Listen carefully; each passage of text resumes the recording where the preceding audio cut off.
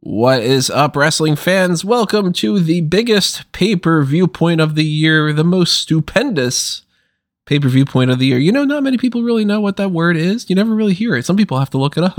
I gotta look it up. We are talking about WWE's Showcase of the Immortals. WrestleMania 38 is happening this weekend. We are at full swing for WrestleMania week already, but Raw happened last night, so we are going to WrestleMania Raw, keep Tony. things... I hate that so much. WrestleMania Raw, WrestleMania SmackDown, WrestleMania Saturday, WrestleMania Sunday afternoon, WrestleMania Tuesday morning. Yeah, it's all just, slap the WrestleMania name on it. So this is the WrestleMania Smarkout Moment Smack Talk podcast, coming to you from WrestleMania.SmarkoutMoment.com. I am WrestleMania Tony Mango, as always. Joining me as always as well, we've got WrestleMania Robert DeFelice. Oh, I'm feeling so stupendous today. And WrestleMania Callum Wiggins. Woo, Supercard of Honor, let's go. This is a busy week with so much stuff to get into. And, a lot of it's just going to fall by the wayside, but we're going to make sure that we're going to set you guys up with a full preview as much as we possibly can of at least WrestleMania itself. We're also going to sprinkle some other things in there and talk a little bit about some WrestleMania SmackDown content that's coming our way. And maybe if we get into the discussion about some Hall of Fame stuff or something. We're still trying to figure out exactly what we're going to do as far as potentially maybe like a Hall of Fame live stream. That's more of what I'm leaning towards, just to kind of wrap that up with the hot tags or something. So I don't know, you guys might be able to join us for that, but at least for this weekend, we've got NXT Stand and Deliver, which we did our predictions for on the last week's episode of the main event. And we've got 2 nights of WrestleMania again, which seems like we're going to get 2 nights going forward. There's positives and negatives for it. We've talked about that ad nauseum. Gonna talk about it again. And this card, speaking about positives and negatives, it's got a couple things that are standing out as quite important and seemingly pretty cool. And a lot of what we've been saying for weeks, low effort, little to no creative juice. The laziness for this WrestleMania is really just hitting hard. I feel like this isn't WrestleMania season as much as I should. I feel like this is a weak SummerSlam card split in 2 nights, kind of. And I'm really disappointed heading into this. So forgive me if I sound like I'm just, not only if I sound like I'm a little under the weather, because I am, but also if I'm just kind of blah about it and not super pumped the way that, if I was a quote unquote good fan and I would be like, but it is the biggest show of the year. And oh my God, this is the best thing on paper or whatever. It isn't. And I'm going to try to hold back on just repeating a lot of the same things that I've been saying for a while. But overall, I'm overwhelmingly underwhelmed about how this pay-per-view is shaping up. How are you guys feeling about the state of WrestleMania right now on Tuesday afternoon? I want to just piggyback off of that because I am probably more bothered than you, because I think it's no secret I'm probably the biggest fan, the biggest optimist out of the 3 of us. And it's almost borderline offensive how lackluster the effort has been. I was watching Raw last night and I go, fuck, they would have had Austin on Raw if they were building to Mania 10 years ago or something. They would have at least made a point to say, oh my God, Stone Cold's here. He doused Owens with a beer truck. Now, maybe because they're just trying to build it as a KO show, they didn't do that. But I thought that was missing. I just feel like so much of this has just been lackluster, and I don't want to belabor the point too much, but I really don't think they needed 2 nights for this, especially when you consider the fact that both nights, counting the pre-show, are going to be 6 hours long. There's no reason, if you were going to do that you can just do the usual 7-hour deal. You don't need 2 6-hour shows. But also, to turn this over to Callum, I'm mighty jealous of Callum right now, who is going to watch the show, think whatever he thinks about it, and then not watch another show until, Backlash, if he even watches Backlash. So I'm a little annoyed that those who choose to go in blindly will have a much better time this year than if you bothered to try to follow this at all. You're definitely rewarded if you haven't been paying attention and you're not to the point where, like, you know, for me, I'm like, oh, Becky Lynch versus Bianca Belair. You know what I mean? The match that we've seen 4 times? Like, you know, that kind of... And to be clear, not only are you rewarded if you haven't been watching, but like if you're going in blind, like if this is your first WWE thing, you might actually be in for a really good show if you have no idea of anything leading up to this. With that being said, though, I know that even though Callum doesn't watch the shows as militantly as we do, that you're still, of course, a dedicated enough fan with the common sense enough to see the weak points of this. So how is it framing up from your perspective? Does that help? Is this making you kind of go, yeah, it looks like it's decent? Or are you still in the same camp of, woof? I want to first point out that I'm going to be saying what I'm about to be saying completely unironically. I think these are going to be 2 decent nights of wrestling. You see? Look at that. You see? He gets it. And that's totally because... yeah, just to get across the point, it's... Could the build have been so much better? Absolutely. There's so much on this card that could have elevated a lot of more weight and a lot more interest and developed a bit more emotion towards any matches.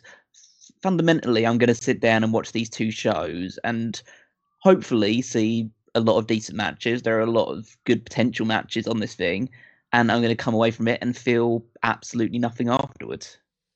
That's kind of the attitude I go with WWE. Most of the pay-per-views I've seen for the past 2 years from WWE have been, on the whole, good wrestling shows. The wrestling is always at a consistently high level, and when it's on the pay-per-views and you're not bombarded by the crappy storylines, crappy promos, all this other stuff, then you can just sit down, switch your brain off, and watch some people that are really good at wrestling wrestle. And that's what I think we're going to see in a lot of these matches here. The issue is that I have no emotional investment in WWE in the same way that I would with AEW, where I'm like, I watch the AEW matches and then I go, okay, I'm really excited for what's going to happen next week. Where's this going to go afterwards? I'm just going to sit down, watch this, enjoy what I enjoy, not enjoy what I don't enjoy, and then it won't have any bearing on me going forward. You know, that's why I'm jealous of you. That's something that we were talking about last year with in particular, the Bianca Belair and Sasha Banks feud, because for 2 months, that was just worthless. And people are going to jump down our throats and be like, oh my God, what are you talking about? Bianca Belair is great and Sasha Banks is so good. Yeah, they are. But the match was phenomenal. The build. I think I gave the match my favorite match of the year or something. Like, it was one of my favorite moments of the year, all that stuff. But that's the match. And that's a big, big difference than the build. And whether it's pro wrestling or if it's something else, anything that leads up to something is not the same thing as what the actual thing is. There's just a preamble is literally not the thing itself. That's why it's got a different definition to it. So something like, I don't know, say the New Day against Ridge Holland and Sheamus. That could be a good match if I was watching this as the very first match that I was going to see. But knowing that this is WrestleMania and this is the biggest show of the year and this is what should be just everybody firing off on all cylinders and having the biggest, best matches and the most effort put into everything and getting this, it's really disheartening because when you look at the way that they've treated most of this card for 2 nights, we got like 14 matches going on here. Most of it has really been built up as that's the match. Wait until WrestleMania.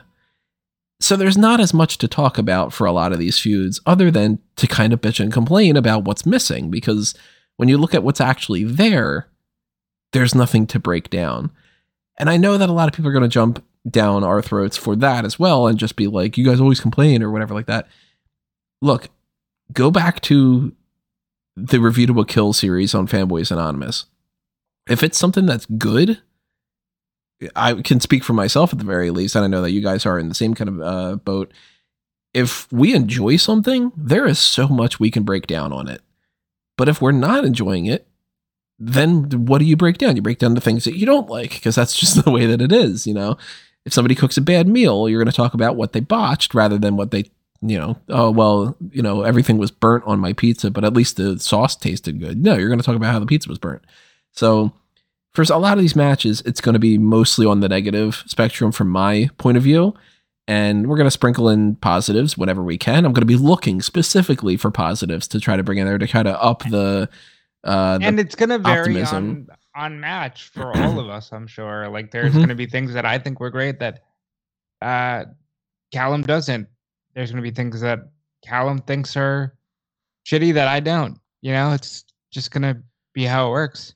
So the way that I say this always applies drastically even more when it comes to this. We want to know what you have to think about this, because whether you agree or you disagree, you've got the comments. You can talk about what you like, what you don't like, what you're looking forward to, what you think is garbage. Whether you are on the same boat as any of us about anything or not, keep it civil. Keep that in mind, because that's what we're going to do here. We're going to break down every match that's going to be at least presented to us as far as the current advertisements going, scheduled for this card. We're going to talk about some what ifs and some stuff that we don't even know yet. It's Tuesday afternoon around like 4 o'clock. So, I mean, maybe some breaking news happens or something, but I highly doubt it. Then again, we got breaking news before Monday Night Raw with the way the Seth Rollins thing went. So you never really know. Anything can happen in WWE.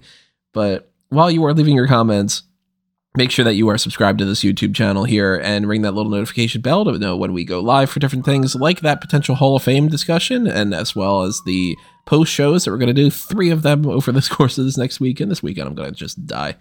And we've got plenty of other things coming your way as well. So that way you get notifications on new videos coming out and stuff. And if you enjoy this and you want to help us grow and you want to help support us and stuff, money is the best way to do it. Just be flat out simple and honest. There's a lot of different ways that you can help out in that way. TeePublic and Redbubble are the merchandise shops. The tip jar little thing is a little thanks button that's next to the like button. And obviously you can pass this along with the share button. That's not even a monetary thing, but that just helps us get some more followers and everything. But there's also the Patreon. And then there's that join button on YouTube. That'll give you access to the same members only content that is on Patreon. So even if it's $1 a month, I say this all the time, if everybody who was subscribed to this YouTube channel just donated $1 a month, you would see insane difference of what Smart Gun Mobile can bring you, because I'd have the ability to hire a bunch of people. They could do better editing. They could do more editing, more articles, more podcasts.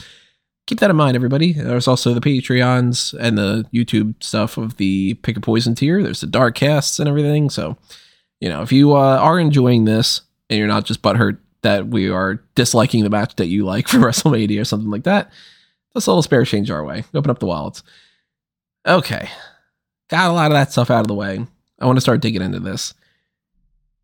Do you think Will Smith and Chris Rock are going to be added to this card? The biggest story of last weekend, the biggest match of the Oscars. Now, we are going to talk about WrestleMania SmackDown.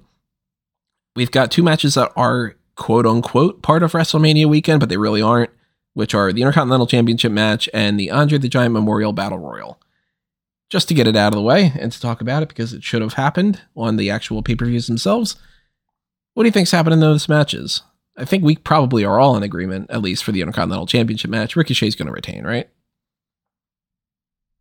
I'm honestly not sold on that. I don't know which one would win, but I think they would find it more funny to have Los Lotharios kind of lay cool the IC title than they would to just keep it on Ricochet. I mean, I'm ultimately going to say Ricochet, but I don't put it past them to think, wouldn't this be interesting? Yeah, Ricochet will win. They'll do the sort of thing where you have the 2 members of Los Lotharios getting in each other's way, and they team up for the most of the match, but then they start trying to go for pins, and turns out that's not the case. And they fall apart. Ricochet takes advantage. He gets the win. Yeah, not super excited because they've been beating Ricochet like a drum since he won the title in the first place. So he's lost 3 times in the last 4 days. I really think that Sheamus should just be taking the title from him here. But whatever. Also, I saw this floating around everywhere on social media. Apparently, the last time the IC title was on pay-per-view was last WrestleMania. No. Really? Yeah. Yeah, that's the case actually. Yeah. That's disgusting. That's the last time the women's tag titles were on the pay-per-view as well. That's insane. Ugh. Wow. An entire year goes by without the IC title on pay-per-view. And then you wonder why Tony Khan gets butthurt if you call one of the belts a mid-card title. That's really... Well, Shinsuke walked out at SummerSlam. I don't know why they did something like, for instance, this week they decided on Raw. How about Ricochet, the Intercontinental Champion, just loses in like 2 minutes, clean to Austin Theory. Like, that match is more important than the Intercontinental Championship. It's just so dumb. I hate it with passion. Well, there's another mid-card champion that's not in a good spot either. Let's get into that. That's the other thing I was going to mention, was it's not even like the United States title is the one that they are focused on right now, because despite the fact that they were building up this idea of Damian Priest is going to get a rematch against Finn Balor, neither of them are on this card. Now, Finn Balor was recently just on Main Event for this week. That's awful. I think they're getting added to the card.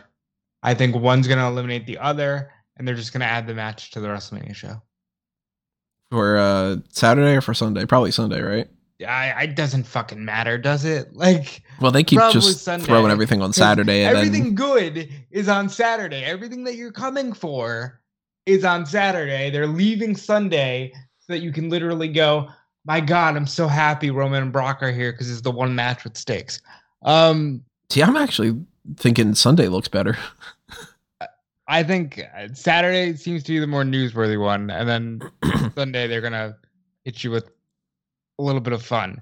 But Sunday fun. Yeah, I think that still gets added to the card because why not? You know, they can get a WrestleMania SmackDown moment out of it and a WrestleMania moment out of it.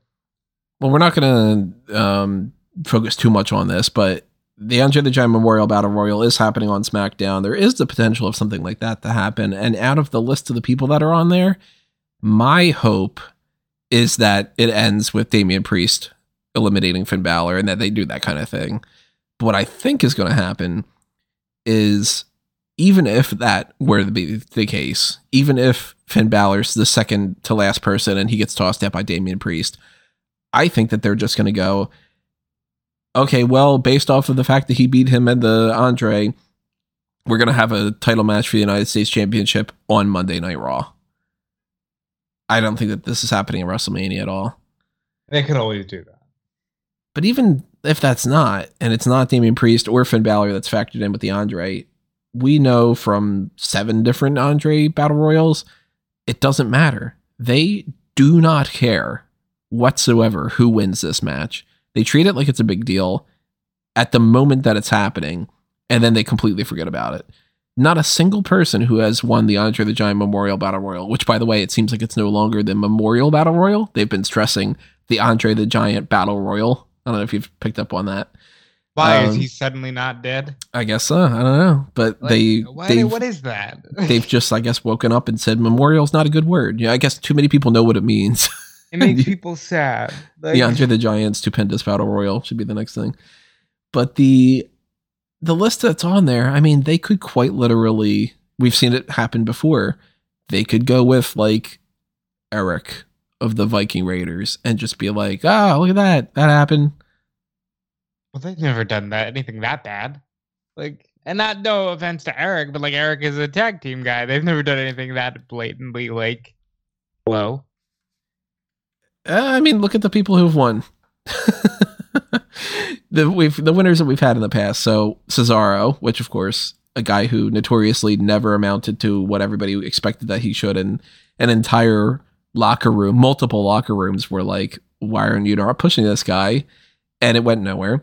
Big Show, who stood next to the trophy and then fucked off and did nothing really. And it arguably should have been Damian Mizdow. We got Baron Corbin, who was coming up to NXT, and then they just kind of forgot about him. We got Mojo Rawley because, hey, wouldn't it be interesting if, what's his face? Gronk. Gronk ended up doing something, and we don't want to give it to Gronk. So Mojo Rawley, total waste other than the Gronk thing. Matt Hardy. what was going on with that. That was that feud with the Fiend. Or he wasn't the Fiend yet. Bray Wyatt. Braun Strowman eliminates SNL people. And Jey Uso wins on SmackDown. Everybody's out of the company except for Jey Uso and Baron Corbin. Jey Uso's firmly in the tag team division again and all that, doing a great job in that capacity at the very least. And Baron Corbin is Happy Corbin right now. So it would not shock me if they did something like, hey, this is just going to go to Shelton Benjamin. Moving on, we're going to go to a promo with Charlotte, Of the names that I see here, I'm going to blindly suggest that R-Truth wins the Andre the Giant Memorial Battle Royal and then thinks he has to face Andre the Giant at WrestleMania. See, I would think that would at least be something that they would think about if they didn't tease something else. Go on. Or you were watching Raw this week? No, I only saw the... talking about the proposal stuff? The proposal stuff, and it ends with R-Truth saying, that gives me an idea with the power vested in me. So the R-Truth storyline right now is R-Truth is going to be the minister or whatever between these two couples getting married. Well, are they getting married at WrestleMania? They didn't say, but I think that there might be something on the Raw after WrestleMania.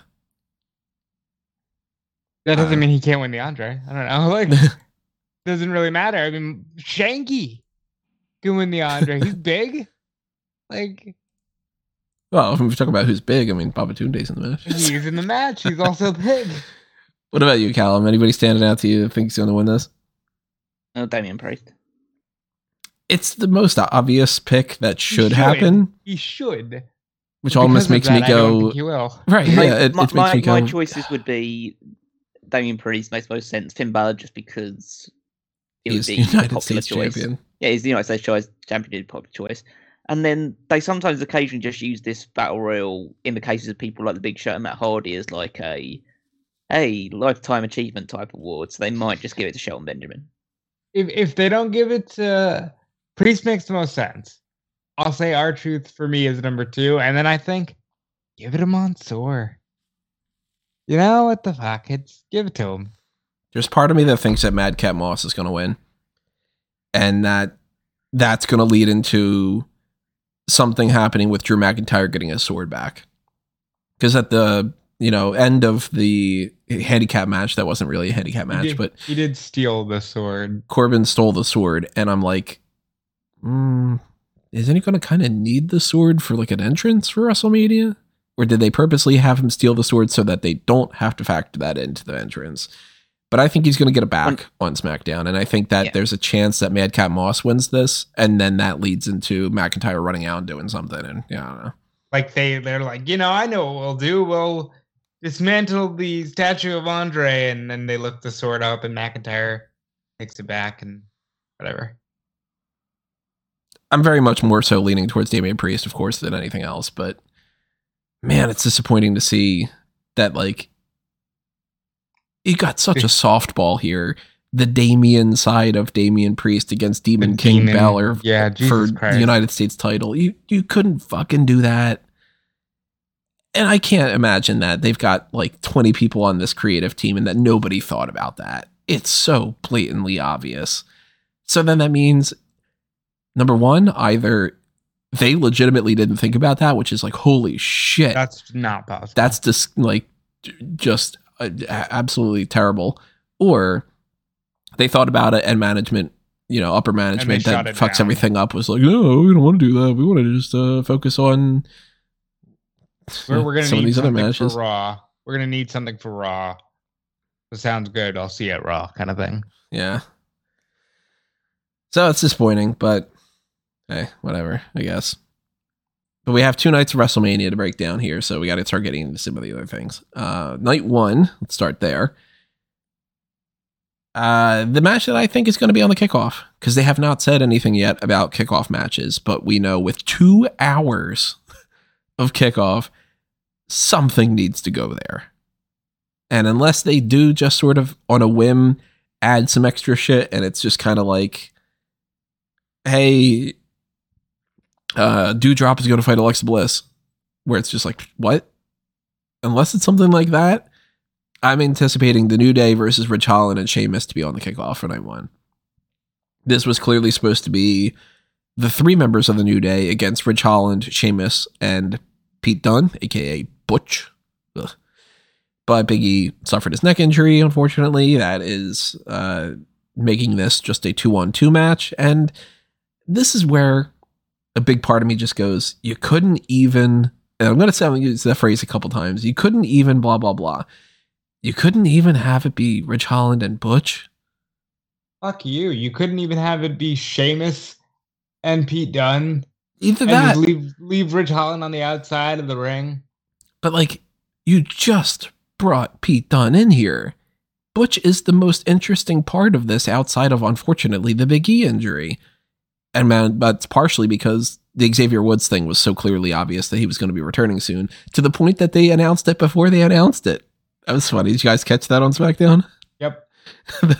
What's her name? Samantha Irving? Is that the one that's doing the SmackDown announcing? She's like, coming to the ring by Xavier Woods. And then Kofi's like, hey, this guy's back. Xavier Woods. Like, but put Butch in the match. We've seen Ridge Holland and Sheamus. Oh, we haven't seen them against Xavier Woods and Kofi Kingston. I don't know. Who fucking cares? So that's just disappointing. And I say New Day have to win.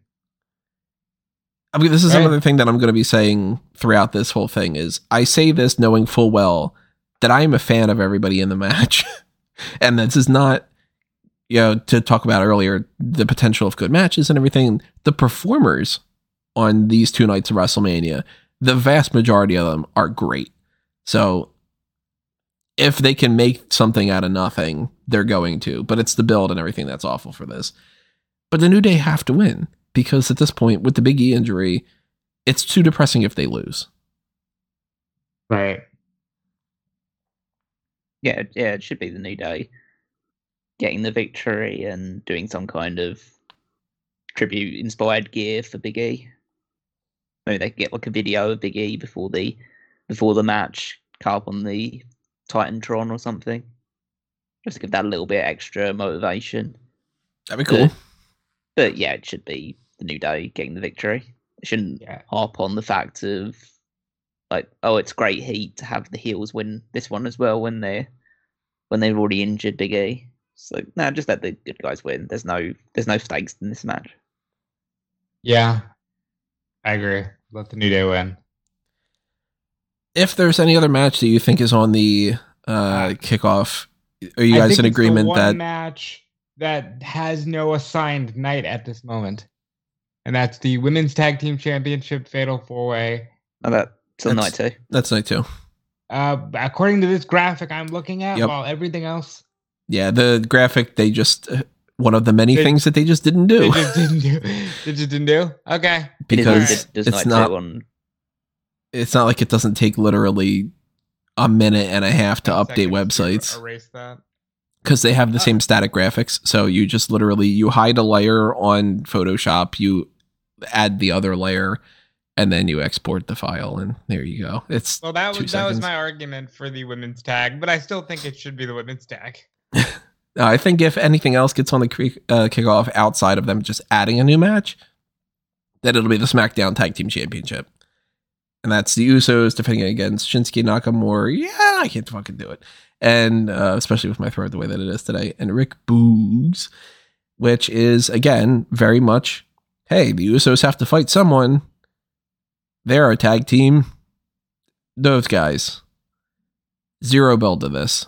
And unfortunately, I mean, I love the Usos. Rick Boogs is great. Shinsuke Nakamura is great. Couldn't give a shit about this match because it is very much just, okay, the Usos are going to have a match and then the Usos are going to win. They have to win. I don't know if they're going to because I think they like Boogs, but I think they have to win just for the sake of tag teams. Even though figure out what you're going to do later. I mean, liking Boogs doesn't stop them from pushing him in the future. I don't know. I'll say Usos, but I'm not 100% sure on it. I think this should be pretty good. All 4 guys are good in the ring, so they should be able to put something good together here. And I think that there's a good chance that Shinsuke and Rick Boogs win the titles here. I don't see why, because at the end of the day, it's the SmackDown tag titles. Who really cares? And yeah, you could have like a big celebration, a big party atmosphere when they get the victory. So yeah, I mean, my prediction would be towards the Usos, but I think it's probably as close to a 50-50 for me as you can get. It's almost toss of the coin, because they could just easily have the Usos win the titles back at the next show. So I agree with that. See, I think that they spoiled what I think the main event is going to be. I think that they want the Bloodline holding all the titles on Monday Night Raw. And yeah, they could do like a title switch or something. I mean, they could do probably pretty much anything at this point. They've done things with the Raw Tag Team Championship that are just sort of this, then that, and then that. But I think it's just the Usos needed someone to fight, more so than that they want to spotlight Boogs and Nakamura. And the party atmosphere, I think it's more so the entrance rather than celebrating about a victory. Okay, so if you're giving me one or the other, I enjoy Callum's idea. His base idea is much better than what you're saying that, but they get the party in the entrance, then we'll fuck them. Mm-hmm. Like, I agree with Callum in that, but I also think it probably means more if the Usos win and then Bloodline all walk out as champions and they get that photo op. Because, you know, obviously Roman is going to headline and probably win that too, but we'll get there. It's a 50-50, but I'm going to go Usos. Yeah, I'm going Usos 100%. Callum, you're going Boogs and Nakamura, or are you going Usos? The Usos are the safe bet. Let's go to Drew McIntyre and Happy Corbin, because that's a feud that people didn't want 3.5 months ago that they decided to just drag on for that. It happens every year. You start something in November and then you're just like, I don't know, that for 4 months. And whether you blame it on the Drew McIntyre injury and just kind of not having anything else in mind to do, or if you blame it on that they thought that they would be able to think of something and they ran into the same situation that they did multiple times in the past couple of years, where it's just like, we'll figure it out. And if we don't, then we didn't figure it out. Fuck you. You know, that kind of thing. This is the best that they've got going forward, which is Drew McIntyre makes Corbin and Madcap Moss run around. And I think 3 times now they've stolen the sword. This is the 3rd time, or I know this is at least the 2nd time, but that's like the only thing that they can think of doing. So McIntyre, bless his heart. Yeah, it feels like a massive downgrade for Drew. I mean, he keeps saying in interviews and stuff, he's doing the thing that I feel so bad about, which is like, this is such an important match to me, and it's going to be such a big deal, and I get to do this, and he's like really trying to put this in a good spin. But that's just because he's somebody who's a company man, and he's trying not to pull a Charlotte Flair in a sense, because Charlotte Flair's interviews are pretty much... I love Charlotte Flair. No, Charlotte Flair has been tremendously blunt in interviews. That's going to be one of the only positives I have to say about that match. But like McIntyre, he's trying his best to put a spin on this and to make it seem like it's a big deal, but it's just not. And I say that as the biggest Corbin apologist that I know. This just sucks. And I don't think that there's a single person that is watching WrestleMania because of this, other than people that are friends or related to McIntyre and Corbin. Like, yeah, McIntyre's bar buddies from back in Scotland, remember? Like, yeah, they'll be like, oh, we're going to watch Drew. That's cool. Corbin's mom or someone? Yeah. But I don't think that any fans are like, that's the match that's making me watch WrestleMania. And that's a shame, because they both deserve better. This is very clearly just Drew McIntyre is going to beat the shit out of Corbin and he wins. Who fucking cares? I would make the argument that Drew is being so pro WWE in external interviews that he should be the guy fighting someone we'll talk about later. You know, like he's being so pro WWE that he should be utilized in that way on TV. I thought you were going to say that he's being so externally happy about it that he's internally so mad. Like he fought for the title 2 years in a row, and now he's like, "This is my spot. I will be a good soldier." There's nothing here. The last time I felt this way about a Drew match was SummerSlam when he beat Jinder in, like, what was it, like 4 minutes? And I feel like he'll do the same to Corbin. And that's one of the reasons why I keep saying this show doesn't need to be 2 nights, because these matches don't need to go long. Like, especially something like this, I don't need to see this for 25 minutes. Mm-mm. You know, a good 8-minute match and we're out of here. This shouldn't even be an 8-minute match. I think the match itself will be fine because, again, these two are good workers on their day. Like, Drew McIntyre's a great worker, and Corbin, as much as some of us will denigrate him for being not as important as he's positioned typically on cards like this, he is a fine wrestler. And I'm sure they will have a very hard-hitting match that absolutely nobody will care about. And yeah, Drew McIntyre wins and we move on. And hopefully this feud ends. It probably won't, but we can only hope. So yeah, that's kind of all I can really say. Just McIntyre gets a win after losing at the previous WrestleMania. So you can use this as a springboard for him challenging Roman for the title or titles in the weeks and months following. Not only do I think that that's exactly what's going to happen, I also think that this isn't the end of this feud. There's a good chance it isn't. I fully expect them, at least on the Raw after Mania or the SmackDown after Mania, for them to be like, and we're having a WrestleMania rematch. Drew McIntyre is going to face Happy Corbin. They do that shit all the time. I would say this as well. I think that now NXT is on this trend of bringing people from the main roster down to NXT for a little while and see what happens. I think that's probably where Corbin should be right now. I'd be cool with a feud between Corbin and Breaker for a little bit. Yeah, just him down the way. He needs to. To be honest, he's still going to be on TV at that regard. He's kind of at the point where he needs pretty much. Well, it's pretty much any other mid-carder that's been in the company for 10 plus years or so. He needs to just go away for a while. But he's not injured, but he needs to take a break as if he was. You remember when Barrett went from being like lost Nexus leader guy to being the bare knuckle fighter? He needs that. Like, he needs a complete shift, and he needs to be taken a little more seriously. And Happy Corbin's not the way to do it. No. Let's see what we have next. This match, woof, I could not care the slightest bit about. The Mysterios, Dominic Mysterio and Rey Mysterio, are fighting The Miz and Logan Paul. Now, Rey Mysterio is a legend. He has been for over a decade, over 20 years almost, Hall of Fame worthy. The Miz is a future Hall of Famer. Miz is great. Awesome, you should say. But fuck, man, this feud has been dog shit. And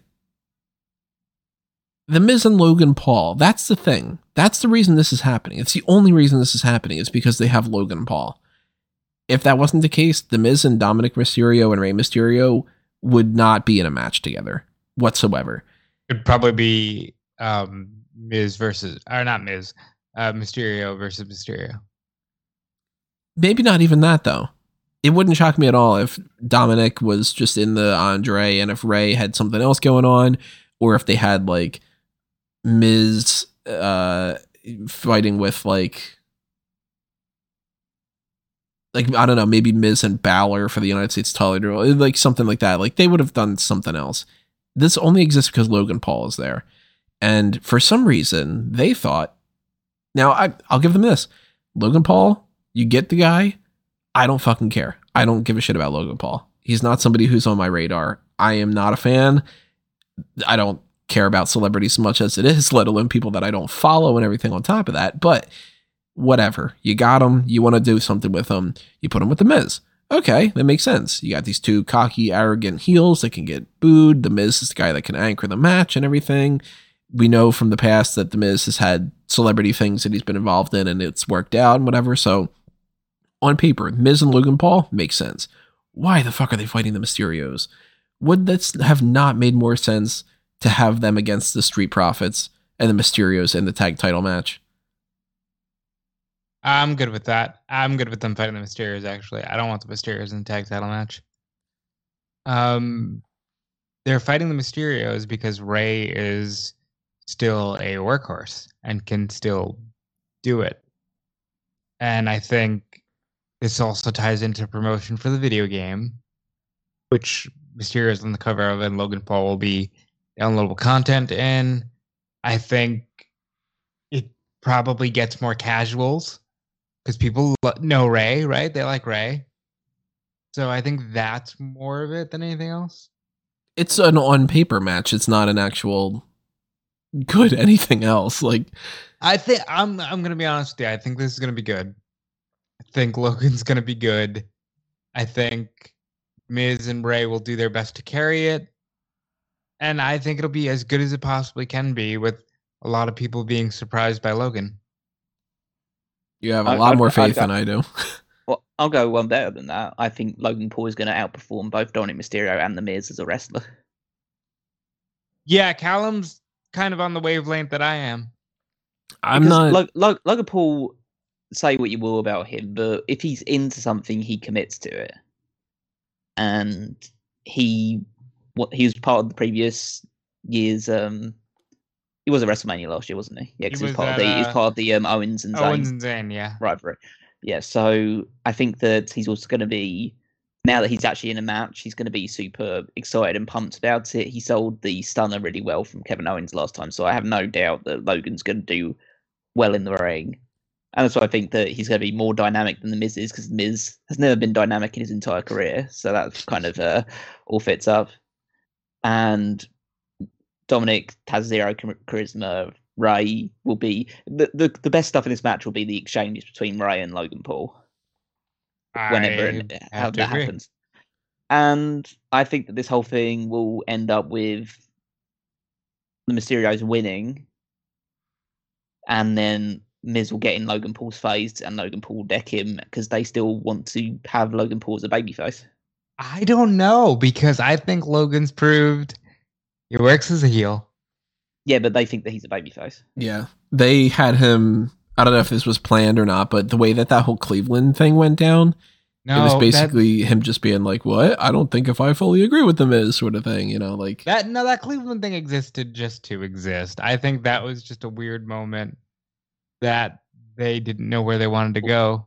Well, fundamentally, like The Miz and Logan Paul as a tag team can't go on forever because Logan's not going to be wrestling with the company forever. So there has to be a split, and they're not going to turn The Miz babyface because every time they've done that, he absolutely sucks as a babyface. Plus, there's also that thing that happens with celebrities where you want the celebrity to be happy and you want the celebrity to say good things about WWE going forward. So if the celebrity requests something, then let's try to put them over. So we know, for instance, Logan Paul's jumping off the top rope. It's happening. He's flat out said that's one of his bucket list type things, is to jump off the top rope. He's already practiced. Yeah, so we know that's happening. He wants to outperform Bad Bunny. He wants to outperform what Bad Bunny. I want to see Logan Paul versus Bad Bunny, quite frankly. Like, if you're going to do celebrity shit, that's at least fun. Because see, like that's the type of thing that it's like, the weak part of this whole thing is Dominic. Yep. Because if you at least would have had something like Bad Bunny, and, it's Bad Bunny and Rey Mysterio against Logan Paul and The Miz, I don't give a shit about The Miz and Rey Mysterio. That feud's been garbage. But at least then you go, oh, there's a celebrity on both sides. And then that's understandable. But, like, the worst part of this match is going to be if Logan Paul and Dominic are in the ring together. I can't speak to Logan Paul's athleticism. I've never seen any of his boxing stuff or whatever like that. Or I don't think I've seen a single YouTube video of his even. But I don't have my doubts that he's going to do some things good. But it's just going to be awkward. especially if he's against Dominic. And I'm not looking forward to the way that that's going to go down. I hope that this is short and they just kind of keep things to, these are the couple things that Logan Paul is going to do that's going to get them the mainstream media attention, and then they move the fuck on. But I fully agree. This ends with The Miz and Logan Paul losing. Miz and Logan Paul argue with each other. Paul knocks him down, and then it's like, well, the celebrity came in and we want the celebrity to be happy, so they lost the match. Maybe he doesn't even take the pin. Maybe he does. I don't know. And then, but he got his one up, and then there you go. Logan Paul still has something to be proud of, you know? Yeah, I don't think Logan Paul cares as much about being a heel. I think he probably prefers that. That's why I don't fully see it going with them splitting up. But I definitely think you're going to see Logan Paul in more wrestling matches. Maybe not immediately, but I think it's happening. If he's good, bring him back. I don't know.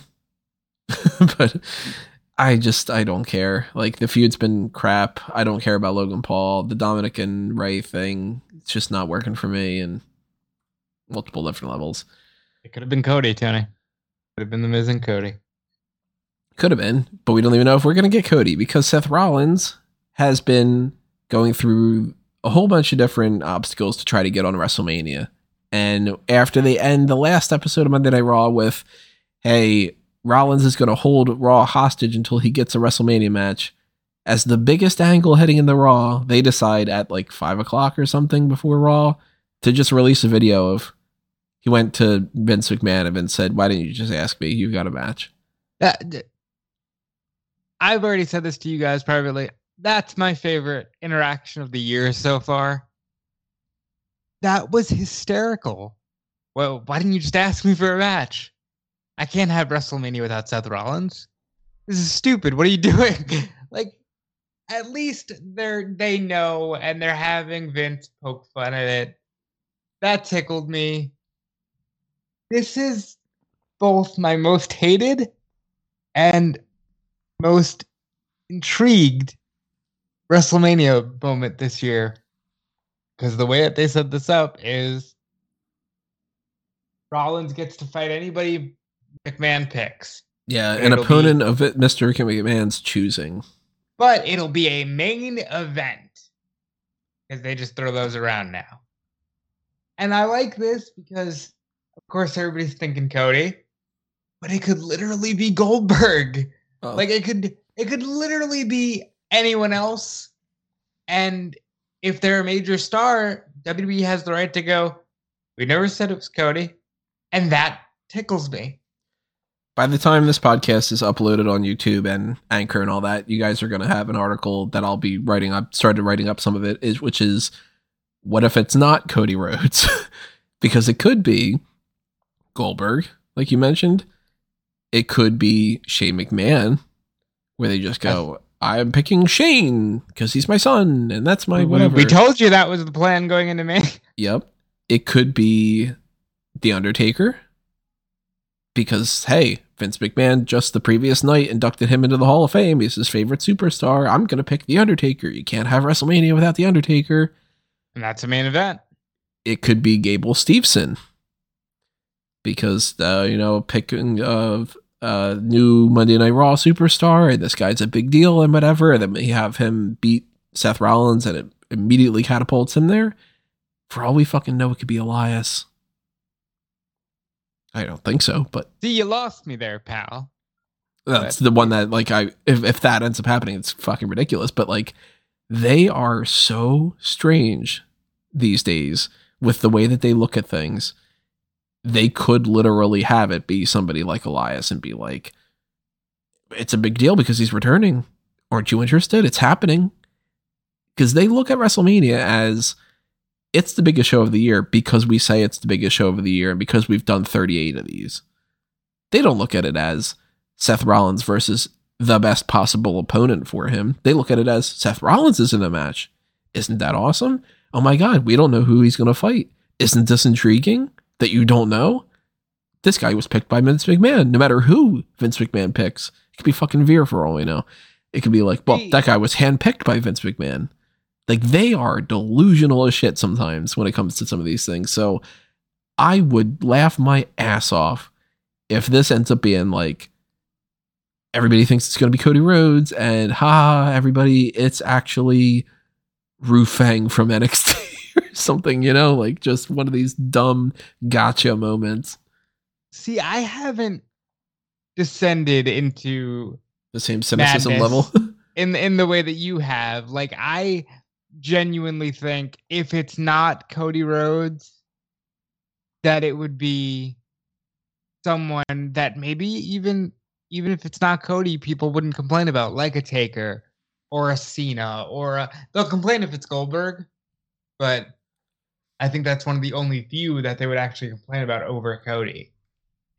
Now, with that out of the way, it's very much probably Cody Rhodes, and it's Cody had signed with WWE, according to PW Insider, back in, I believe, the beginning of the month, or maybe even the middle of this month. And Fightful Select reported that Cody is set to travel in on Sunday, and he is slated for Raw on Monday. So it's likely Cody, and that's awesome. I can't wait for that. That'd be, big, amazing moment. The miss here for me is, if you knew you had Cody, I'd have had him building a match. Because the one thing Cody can do is talk his ass off. I'd have had him explaining why he wants WrestleMania, because that's more money. When you're having Cody Rhodes say, I need to be at WrestleMania. I left the company I founded to be on WrestleMania, But to kind of play devil's advocate here,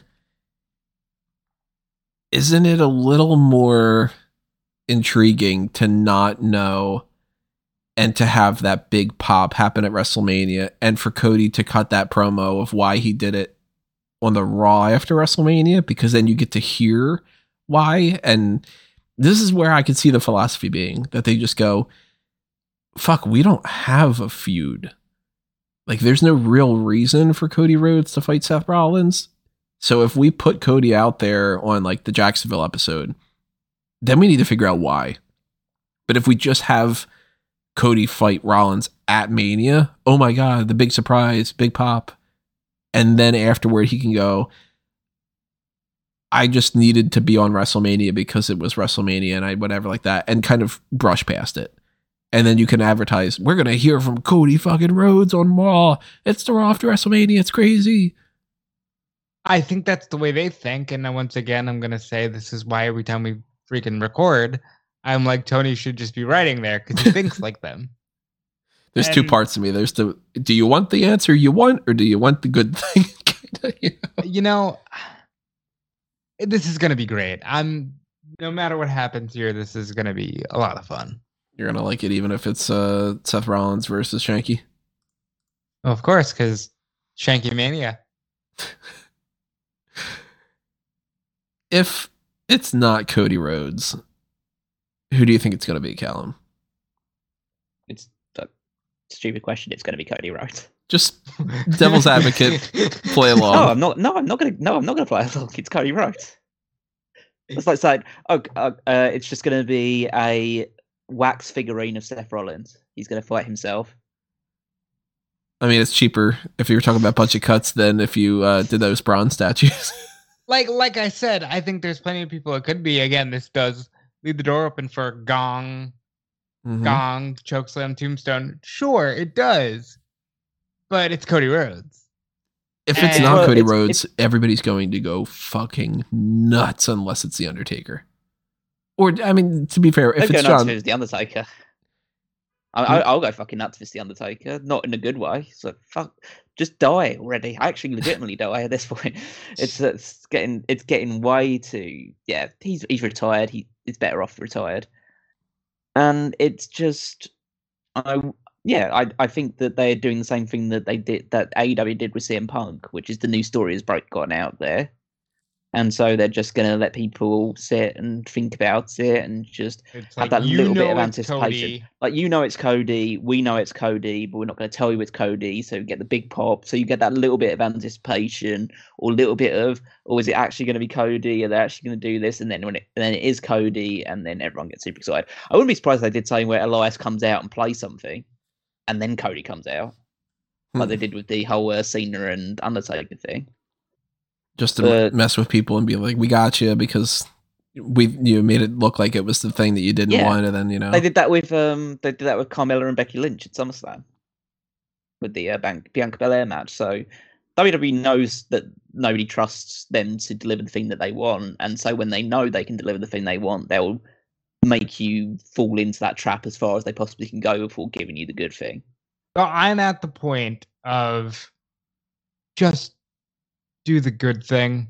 Like, you can do that thing occasionally, but when you constantly do the joke is, we don't care about you. I think it's time to build some good faith. You know, like, morale's pretty low, yeah. Yeah. Well, I would say that it's exactly been the right decision to have Cody wait out until WrestleMania. He definitely shouldn't have been building the match, because frankly they've sold out the tickets, so they didn't need Cody to sell out this match. Just even if people are coming in to see Cody, then is the anticipation for him appearing in this match. Seth is the perfect opponent for it, because even though we spoke earlier about how McIntyre is pushing for all this WWE rhetoric, who's been the guy that always is talking up on Twitter about how WWE is the greatest show and how they do the best stuff and all this stuff? It's Seth Rollins. Seth has always been agree with that. It was part of the reason why Seth's babyface run pretty much ended in a whimper, is the fact that he was so pro WWE and all that stuff. And yeah, him taking on the AEW guy and Cody Rhodes makes perfect sense. Have Cody beat Seth, it establishes him straight away. And then you're off to the races with Cody. I think if the money that's being banded around is what Cody is making, then Cody will be world champion by the end of the year. He has to be. And good for Cody Rhodes at that. He has to be, both for the money they're paying him and also for the fact of, if they really want to show your MJFs, your Jade Cargills, your Wardlows over in AEW, the people that you want, the grass is greener on the other side, then you can't put him in polka dots or put him in a Stardust outfit and say, well, we're paying you, pal. Well, you have to you use Cody as a billboard to the other side. Now that brings me to this. How do they present Cody Rhodes at WrestleMania? They have to present him exactly like he was with AEW. In AEW. I 100% agree. I'm glad we're all on the same page there. He is a superstar, and they should treat him as such. If they decide that they want to be petty about it, that's just a big red flag to anybody over on the AEW side. That's, I don't want to go there and be seen as, oh, I was an AEW guy, so I've got a ceiling immediately. I have reservations about it, just because Cody backed himself into a corner by announcing he was leaving AEW before signing with WWE, which basically said to WWE, well, you've got nowhere else to go. So you're either here or you're not. I think he only did that when they had reached a verbal agreement. Probably, yeah. But then but if there's a verbal agreement, then WWE, and he hasn't signed a contract, WWE can basically say, hey, you know that $5 million we said that we were going to give you? It's kind of now more $3 million or $2 million. It's like, what are you going to do about it? You've got nowhere else to go. You've been released for a bunch of cuts. He's like, I haven't even signed. Yeah. It's just like, well, Tony Khan's not going to be crawling to your feet to try and get you back or anything like that. So you'll move, pal. But it seems like they are actually showing him the respect they deserve, which is exactly what they should be doing if they want to in future attract more AEW superstars over to their side. And they should give him the match, have a good, decent match. And because Cody's a great worker, Seth's a great worker, Seth's doing some of the best in-ring stuff of the last, of his entire career in the last year or so. So I have no doubt that bell to bell, they can blow everything else out of the water just about. Yeah. Mm-hmm. The most interesting aspect of this is the fact that it's Mr. McMahon that's announcing, that's introducing Cody as part of this. Like, he had Cody lined up and everything like that. So I wonder if there's some sort of dynamic that's going on there moving forward between Cody and Vince. So that's something that's interesting to talk about, because we've seen, of course, Triple H's power has been diminishing month by month. And that there's this sort of, not to spoil it, but if we did the whole one more match Triple H thing, which is on the schedule for potentially at some point in the next couple of weeks, Cody Rhodes would have been one of those options. Cody Rhodes does the whole thing in AEW of like a shot at Triple H and whatever. You think that it's actually like his relationship with Vince that's the thing that's better?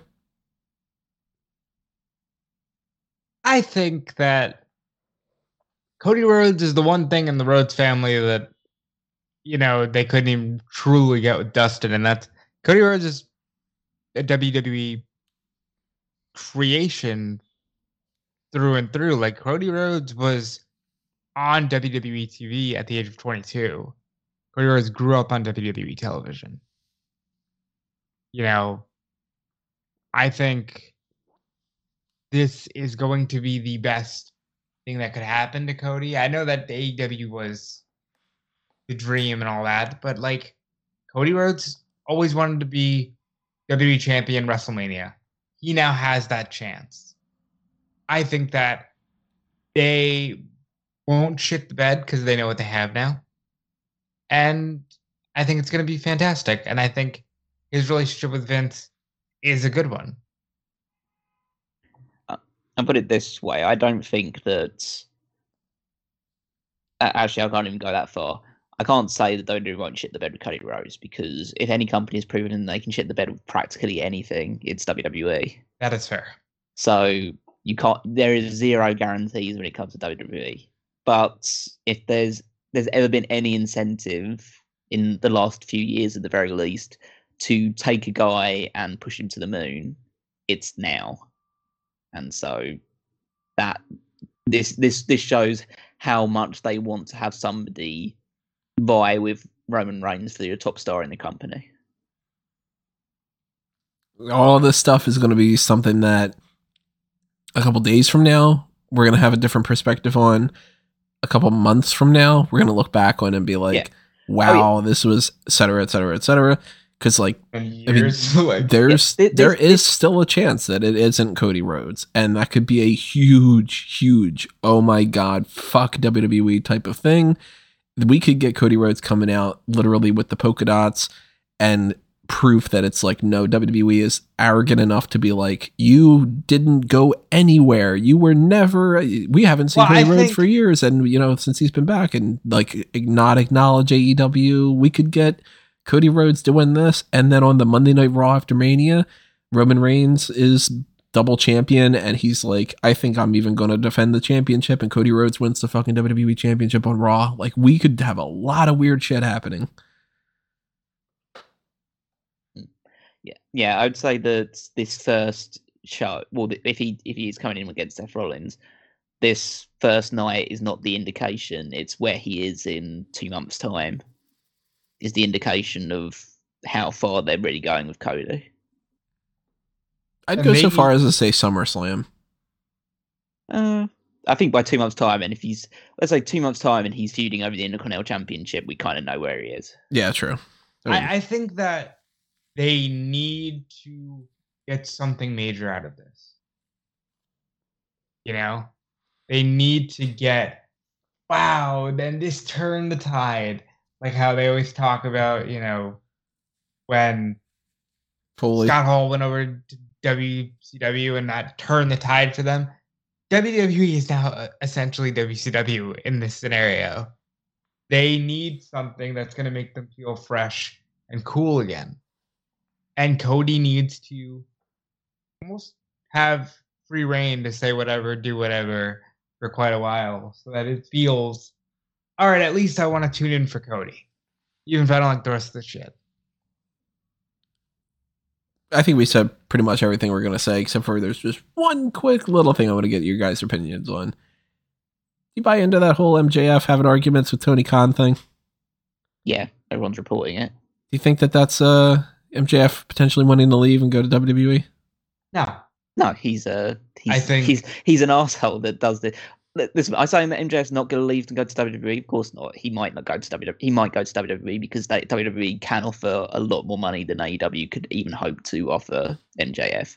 If they wanted to push that boat out and say, MJF, we basically think that you're the future of pro wrestling. We're going to give you $10 million a year. AEW can't do anything against that.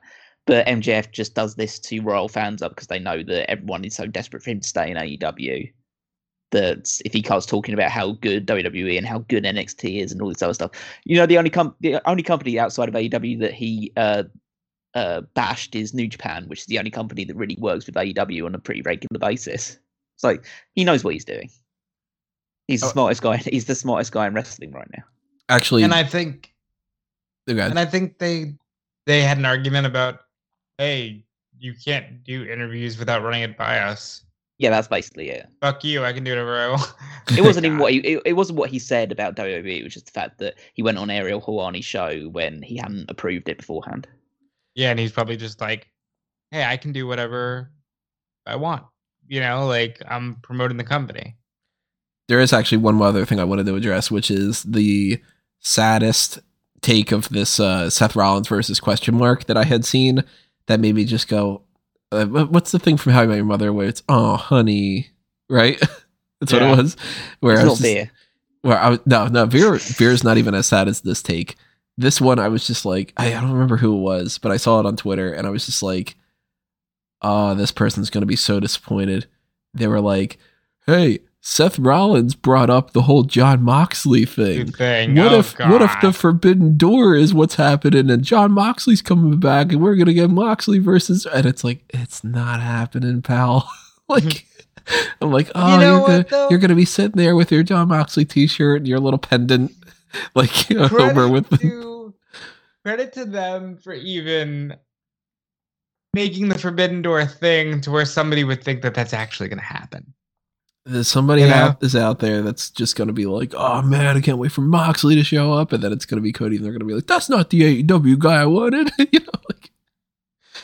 I hope that's still good enough for you, whoever you are. Forget your name.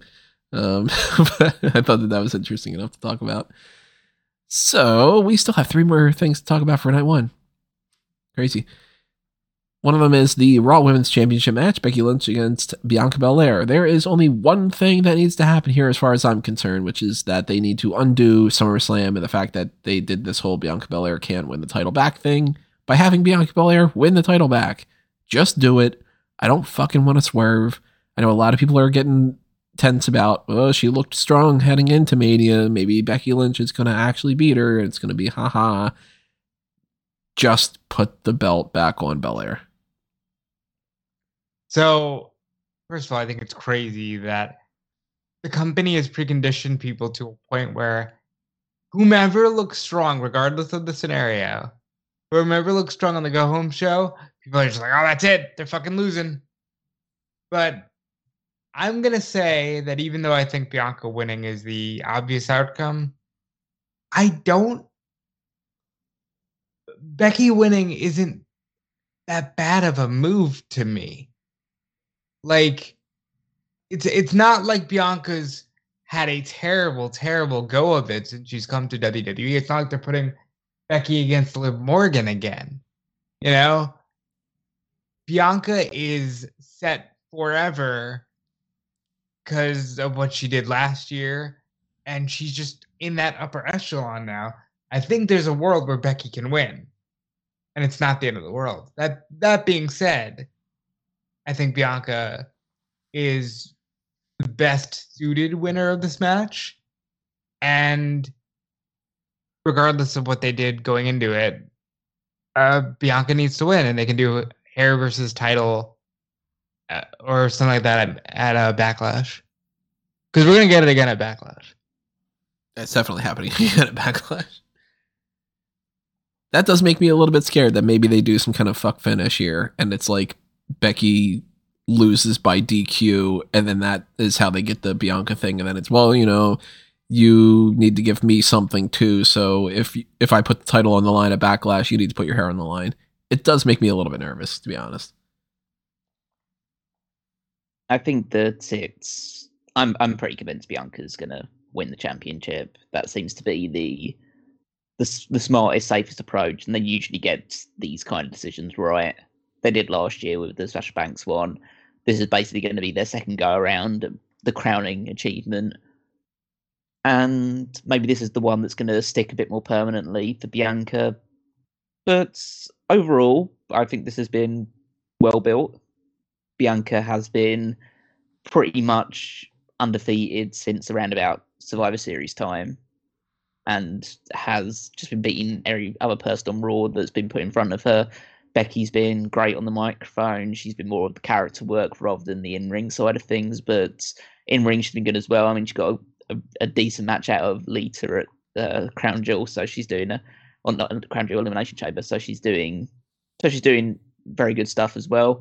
And they've, out of the two women's title matches, it's definitely the best build out of those ones. So it's gonna be the better match too.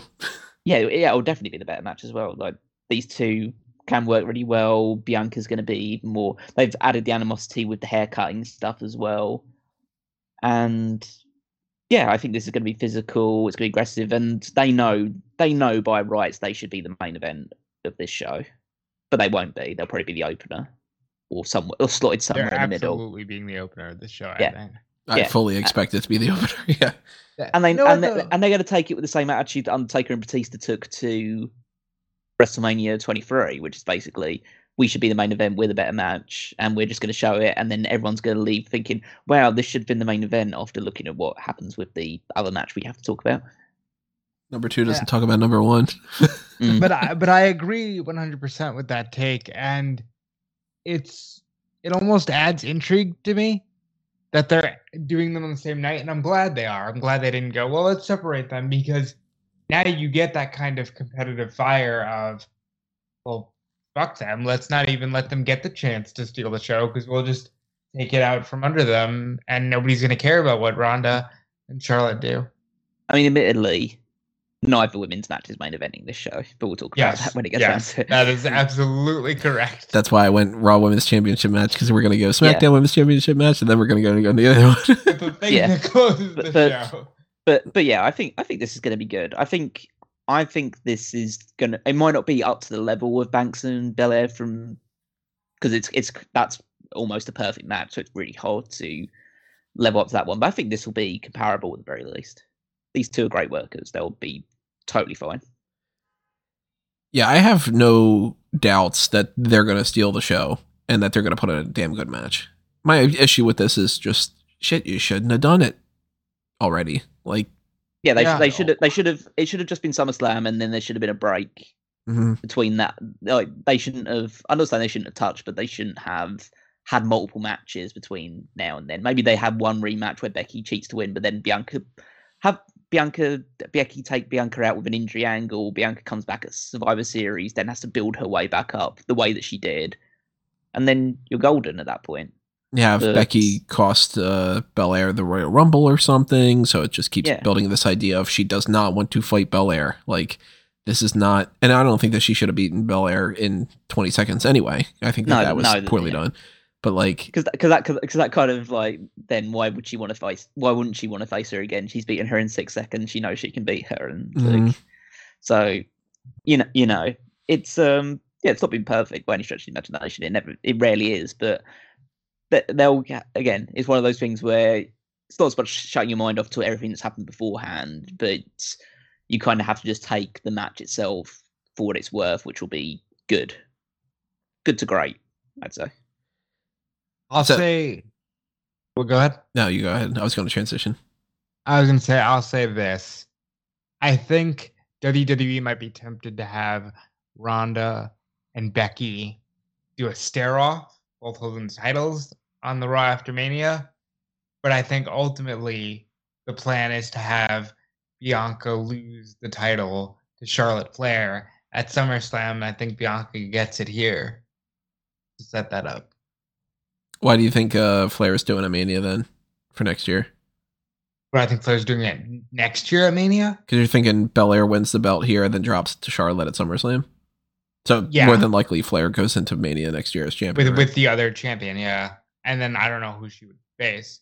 But like, I think Flair has made it abundantly clear she wants Ripley and Bianca next. And I think that she'll get that. There is a chance that maybe Charlotte is heading into Mania next year and fighting Raquel. That's right. I personally think next year's WrestleMania is Bianca and Charlotte. And I think Bianca will be champion by that point as well. Well, as we've already discussed, it's not I think Bianca. SummerSlam and yeah. I think that really to establish Bianca, it's not like Bianca isn't established. She's definitely like one of the top female stars in the company, but it's just a case of I think to thoroughly establish her or something that she can have over everybody else in the company. I think she should beat all 4 horsewomen at WrestleMania. I mean, she's got one down. If she beats Becky, that's another one. So yeah. You know what? And to be fair, you might not even have to go that far. Yeah, you might not even have to go that far. It's a case of she's already beaten Bayley multiple times. She's beaten. Well, after this, she'll have beaten Becky. She hasn't beaten Becky yet, or at least not 1-on-1. She's already beaten Sasha 1-on-1. I don't think she's beaten Charlotte 1-on-1. I know they've had matches, but I think they've all ended in like DQs and countouts and stuff. Yeah, I think that Charlotte might have even won their match on NXT. Yeah. Oh, yeah. She definitely won their match on NXT. Yeah, because Charlotte was champion at that point. Or actually, she was going into WrestleMania to fight Ripley. So yeah, she definitely wouldn't have lost that match. So yeah, if there is still that little asterisk of Bianca's yet to beat that 4 horsewoman, you save that for WrestleMania. Have Bianca beat her there as well.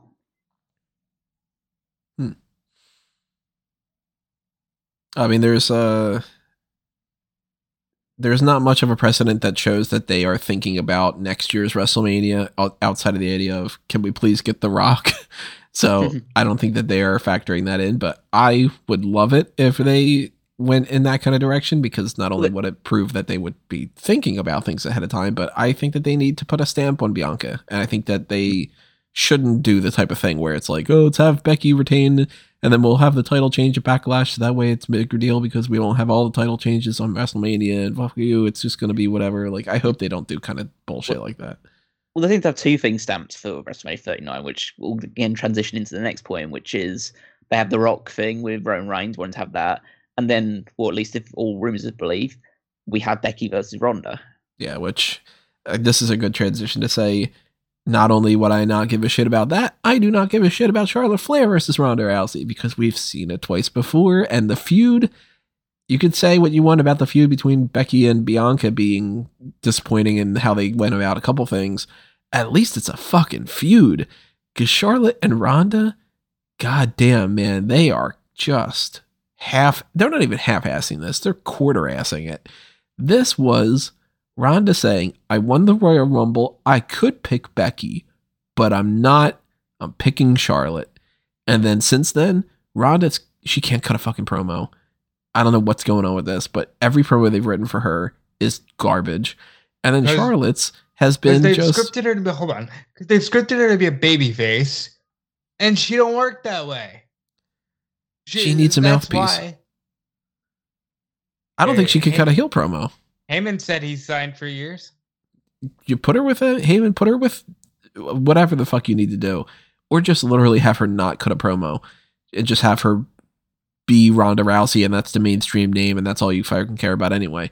But like, God, this match just feels so circle jerky to me, where it's like they wanted Flair versus Rousey at Mania, and they're doing it because they wanted to do it, and it's happening because those are the names.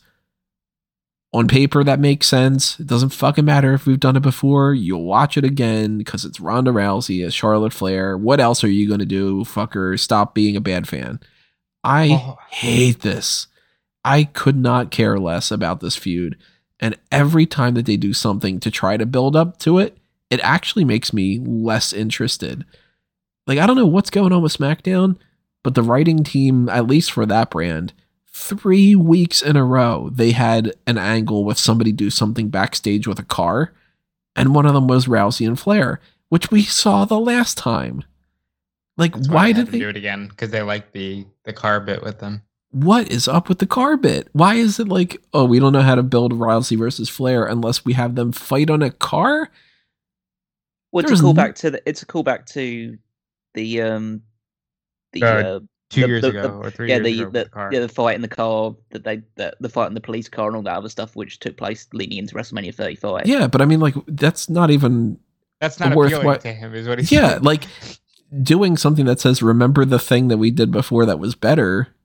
We're gonna do it worse. Remember that?" It just makes me go, "This is worse." And also, I've fucking seen it. Like, that's terrible marketing in my mind. Allow me another tangent, because this whole thing, as Tony has said, is I'm not gonna pick you because I want to get under Becky's skin. And like, given what we've seen with Triple H recently and Big E, and the report that they were going to do something with the NWO this year, but unfortunately the passing of Scott Hall, the idea of not, and to go back, the induction of Vader, the idea of not doing something when you have all parties available to do it and just not doing it because there's always next year really angers me. Remember this when next year we're not getting The Rock versus Roman Reigns.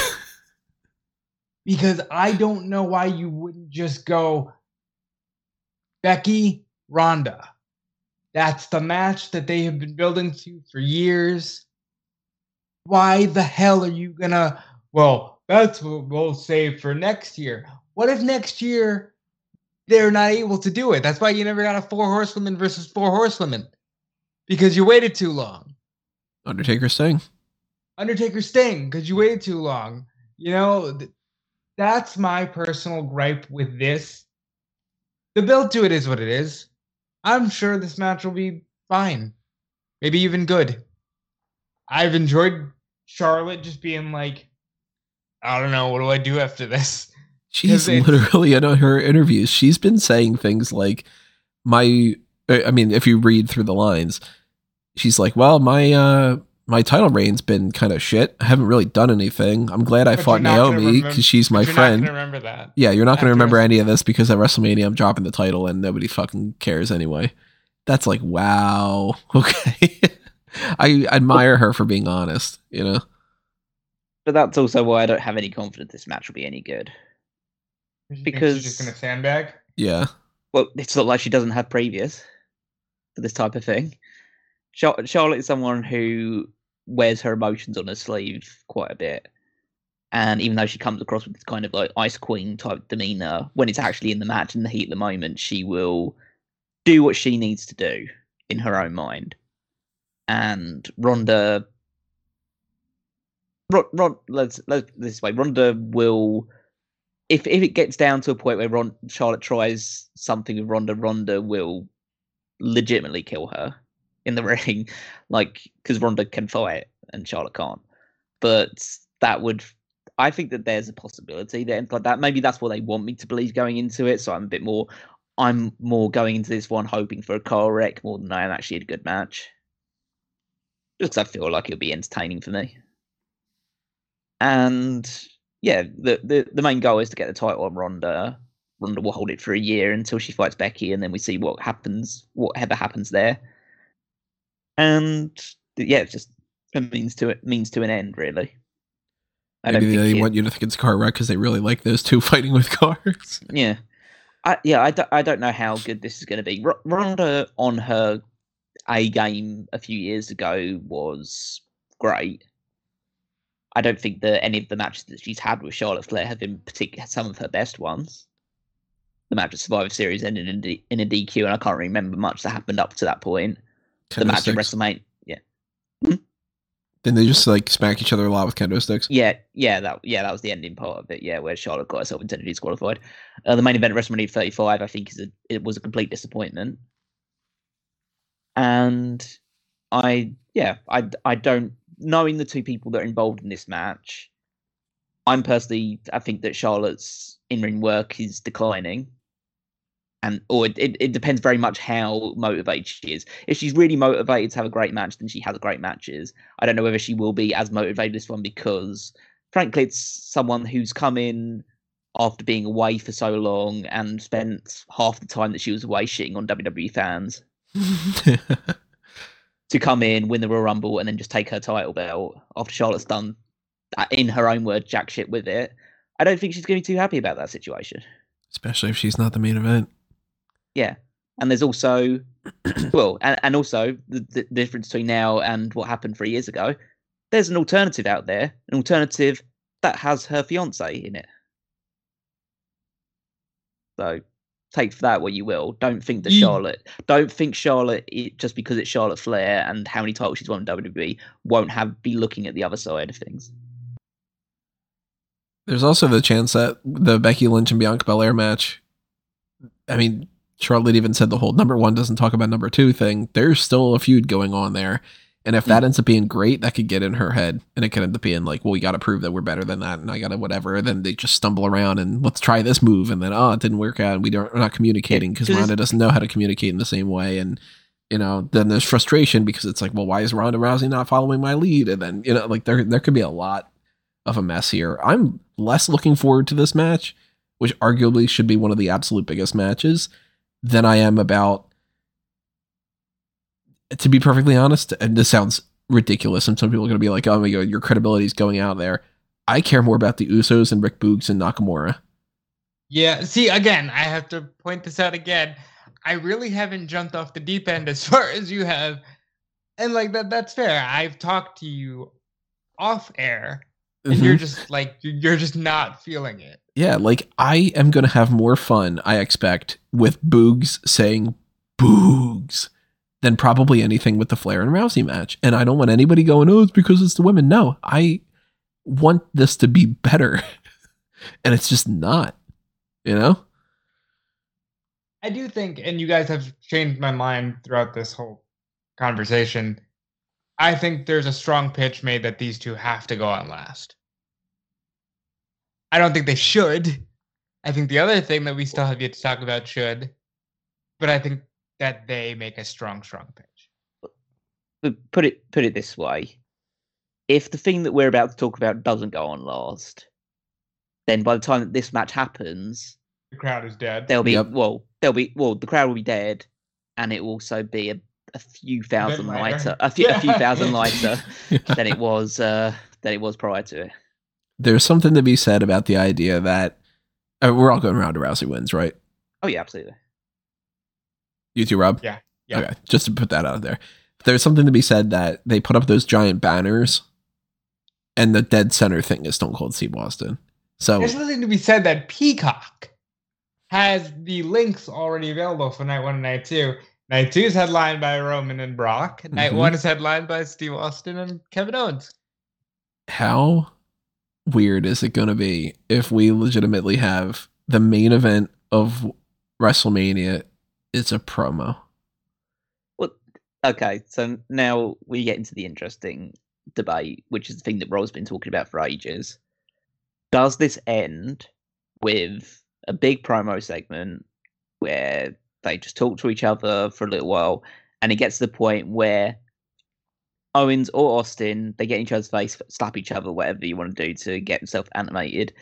A referee runs down, bell rings, stunner, 1, 2, 3, Austin's final match, gets that big final blow-off pop, and the crowd goes home happy seeing Austin having won probably the final match of his career. I think there's a match here. If it does go on the main event, I see that as the most likely outcome. But who knows, really? They haven't called it a match, even though there is the way they're promoting with the idea this is the first time that Austin's came back in 19 years, when really it's not even the first time he's come back in 19 months. And more than them, because they fabricate everything. Austin's playing along, and he's like, I'm in ring shape, and this is for me, and I want to have a match. But that's the thing that's going in my head is, if he's happy it's a match, and like Owens is booking it as a priority as a match, and he does want to have a match, why aren't they calling it a match? And the only reason I can think the reason why they're not calling it a match is because it's not going to be a match. Mm-hmm. And then that way they can say, why are you all upset that it's a match? We never said it was going to be a match. We said Kevin Owens is going to host the KO show and Steve Austin will confront him. And they can have them get physical and not call it a match. They could have what I'm expecting. I think Kevin Owens is going to come out. He's going to say, Texas sucks. Boo. My guess for the KO show is Stone Cold. Stone Cold's going to come out. He's going to say, hey, motherfucker, blah, blah, blah, blah, blah. Not motherfucker, but you know what I mean. It'd be great if he just turned into Jim Cornette's motherfucker. But he's going to talk trash about Kevin Owens. Owens is going to get physical with him. And then Austin is going to hit a stunner. Owens is going to roll out of the ring. Austin's going to catch a couple beers and drink them. I think at most we're going to get the two of them brawling a little bit more. And Austin's going to hit the stunner, and then it's going to be that. This is going to be at least like a 25-minute brawl. Oh, no, I think it might be a 20-minute promo. with a 5-minute. With a 35-second fight or something. Yeah, I really think that they are looking at this as Austin's Austin. They're watching Austin do Austin. They're getting what they want. It doesn't need to be a match. People just want to see a stunner and for him to drink beer. Well, fundamentally put it this way, the reason why night 1 is sold out and night 2 still got a little bit to go is because of Stone Cold Steve Austin. Stone Cold's the ticket mover. Do you have them say, well, fuck it, I don't want to talk to you, I want to fight you, and I'll kick your ass tomorrow night, stunner, and then they have a match. And then now we have a hook for night 2. Because but it's the last minute. Like, how many tickets they think they can sell in less than 24 hours? But that's been my whole argument with this, is they've really just left so much money on the table by not saying it's a match. I mean, Sean reported it as they're talking to him about a match. Austin's promoting a match. Bret Hart is out here doing interviews about, I'm rooting for Steve Austin against Kevin Owens. What are we doing here? I think everybody's just falling for it. Falling for what? They're giving it to you. They're not. It's not like, okay, we're really trying hard to read between the lines. The man is saying he's getting in ring shape. Yeah, but in ring shape doesn't mean a match. I think that they're skirting the line as close as they possibly can to get everybody to go. Austin's fighting at Owens at WrestleMania. My God, I got to tune in. And then a little bit of gotcha. And a little bit of, but we never said it was a match, so you can't be mad at us. We're talking about a company, look at it this way, a company that their promotion for WrestleMania this year was, stupendous is a word that people don't really know all that much, and that'll be an earworm. And then you look at the way that this card is, and it's, well, that's on paper, that's whatever. If we say it's a big deal, it is. And we're talking about a company that has been ruthless with this whole budget cut means whatever. We are a company. We are not a creative organization. We are churning out content. I think that they are dangerously in this mindset of whatever we say goes. And if you don't buy into it, you're a fucking idiot. We know what we're doing. We've been doing this for decades. You know what though? But I like, And maybe they're just thinking like you're saying, but doesn't that just all go back to you've left so much goddamn money on the table? Like, I wouldn't be surprised, and this is even more petty, but I wouldn't be surprised if they're not calling it a match just so that they can headline without having lied to the women that they're headlining. Like, oh, you had the last match, technically. Yeah, that's funny. I mean, 2 years ago, we had a dark match with Big Show and Drew McIntyre, so who knows? My point, listen, it's going to be great. I love Austin. I think KO is awesome. Kudos to all of them. And we still have another freaking night of WrestleMania to talk about. That's where, like, some of those things comes in where it's like, if you have the KO show thing and it's Steve Austin and you had all the other matches where like that seems like you've built this up well and it's the best possible match, then you wouldn't be hearing me complain about it. But when you end up saying, okay, well, this isn't as good as it could be, but whatever, and then this is terrible, but whatever, and this is kind of weak, but then this is what, then it's like, all right, the sum of its parts, Mania is not looking all that great. And Night 2 looks better to me, because at least with Night 2, we got a couple things that hasn't been done before, and we've got a couple things that I think are slightly been built better. One of those not necessarily the case. The match that I think, if anything, does go on the pre-show for Night 2 without adding something would be the Women's Tag Team Championship Fatal 4-Way. That is Carmella and Queen Zelina Vega, a tag team who won the titles because, fuck it, what are they up to? I don't know. We want to turn Nikki ASH heel, so let's drop the titles and put it on those two. And then have no tag teams. But we don't want to do the Women's Battle Royal, so let's just make tag teams and go with that. Sasha Banks and Naomi. Then we got Liv for Brutality. Bless their hearts, Liv Morgan and Rhea Ripley are really just like, we actually like this, so I hope that they win. And then you've got the Queen of Hearts and the Queen of Spades, Natalya and Shayna Baszler, which they should have some kind of, I don't know, some kind of poker card playing theme for their tag team name. What's it called if you get like queens of everything or something? Is that like a hand? I'm terrible at poker. This whole show is a royal flush. There you go, royal flush. They're the royal flush team or something. But I think they need to have the titles change hands here. And it's not just because they did the whole Carmella and Zelina Vega arguing thing. I think that they just need to drum up some interest. And it's either going to be Banks and Naomi or it's Morgan and Ripley. And I'm hoping that it's Morgan and Ripley. I think that they'll do more with those titles. I think this will all depend on who wins the Raw Women's Championship match. Because if Becky happens to win, then they need Rhea. It's hard to get super excited for this, considering the build and the fact that it's for titles that nobody cares about. But at least you're going to get to see Sasha Banks and Naomi against Rhea Ripley and Liv Morgan portions of this match, so that'll be the best part of it. And Baszler get involved. Titles should change hands. They've done nothing to really protect Zelina and Carmella going into this, so I don't see why it wouldn't change. I think Ripley and Morgan are the best tag team out of the four. They seem to have the best chemistry, and there seems to be a groundswell of support behind them, which is unsurprising considering how many stands Liv Morgan has. But it's hard to really look past Sasha Banks and Naomi just because Sasha's a big deal, and it's kind of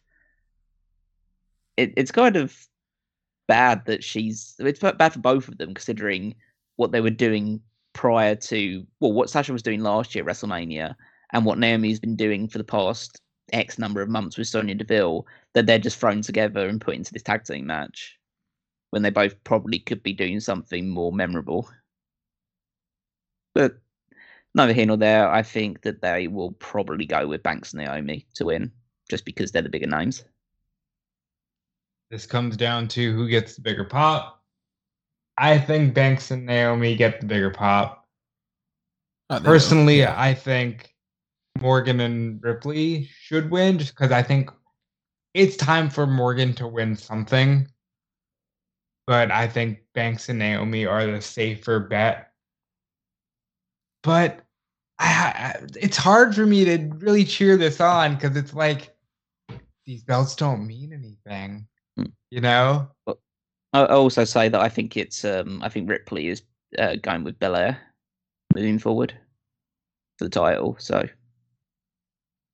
I think she should.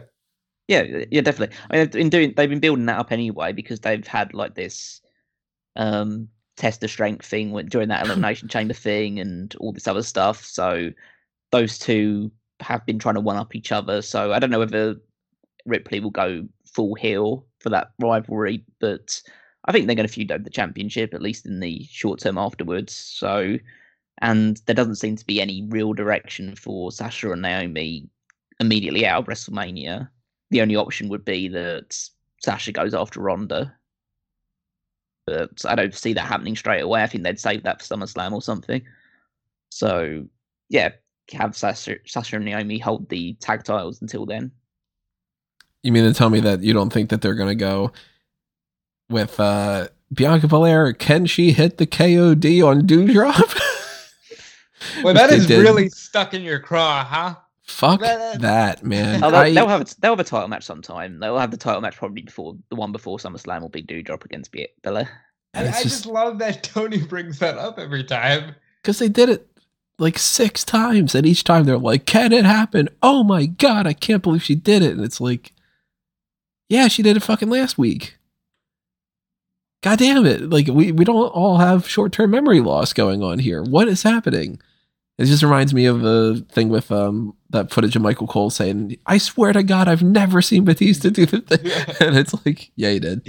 Like, I just hate that so much. So I'm hoping that it's Morgan and Ripley. Banks and Naomi are the safer bet. Poor Natty and Shayna, they're just like, they're not winning. And, well, last year, wasn't it Natty and Tamina that won the Fatal 4-Way to go against Baszler and Jax? Like, yeah, you never know. Never say never. Even though it was like abundantly clear that it shouldn't have been. It should have been the Riot Squad. Yeah, but yeah, I mean, this match ultimately is 4 titles that don't matter. That's why they didn't have a single tag team in the division other than the champions, which aren't even a real tag team. And then they were like, scramble. Okay, well, this one and that one, that one and that one. It's so weird to me that they had Nikki ASH and Doudrop together and they didn't put them in the match as well. And that they didn't have like Xia Li and Aaliyah, who were like, Xia Li went to help out Aaliyah, and it was like, you just ignore them too. And like, if you're gonna have a clusterfuck, just throw more people in there. It's already a clusterfuck. Just do it, you know. So I think it's kind of weird. You got freaking Nikki Bella being like, the Bella, you never know, never say never. Anything can happen in WWE, and I'm like, good. There's 4 days left. But are you really still teasing that you might wrestle at WrestleMania? Well, she still thinks Vader's going to be in the Hall of Fame, so, you know, that's a different story. You think she's realized it by now? You think somebody told her? Yeah, I think the whole world has. And then that she's just kind of like, fuck, how do I address that? You know? Anyway, let's move on here. Here's a match that has maybe even the weakest build of them all. As far as just this is happening because that Omos is going and beating up a bunch of people here and there, and he's just like, I'm dominating. I need to fight somebody. And Lashley comes out, doesn't say a word, just eventually knocks him down with a shoulder block, and they point at the sign. This is awesome.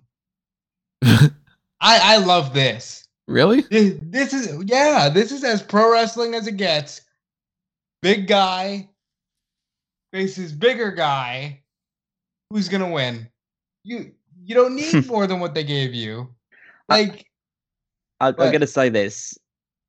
It's not as good as Rob is making out. But I thought the build for this is better than the Edge and AJ Styles build.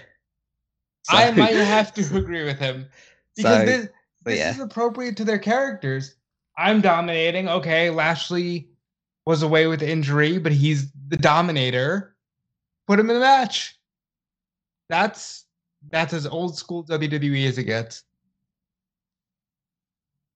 The part of me that writes out fantasy booking and stuff and just goes, man, if you spent 5 minutes thinking of something you could do better, just makes me go, that's it.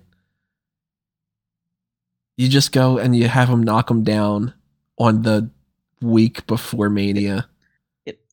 I mean, yeah, say what you will about Omos's matches and Omos's ability, which is definitely not great, and he's just been beating up jobbers. All you have to do is have Bobby Lashley come out, knock him down after he hasn't been knocked down basically his entire WWE career, and now Lashley is a huge babyface, and everyone wants to see him beat up Omos. Frankly, it's just it is genius in its simplicity.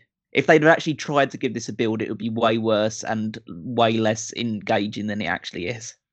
To be fair, I never would have booked this match to begin with. Are you really? I would have. Yeah. Yeah. Because this is what you're going to do. gonna have Omos beat up Lashley for a bit, then Lashley's gonna slam him.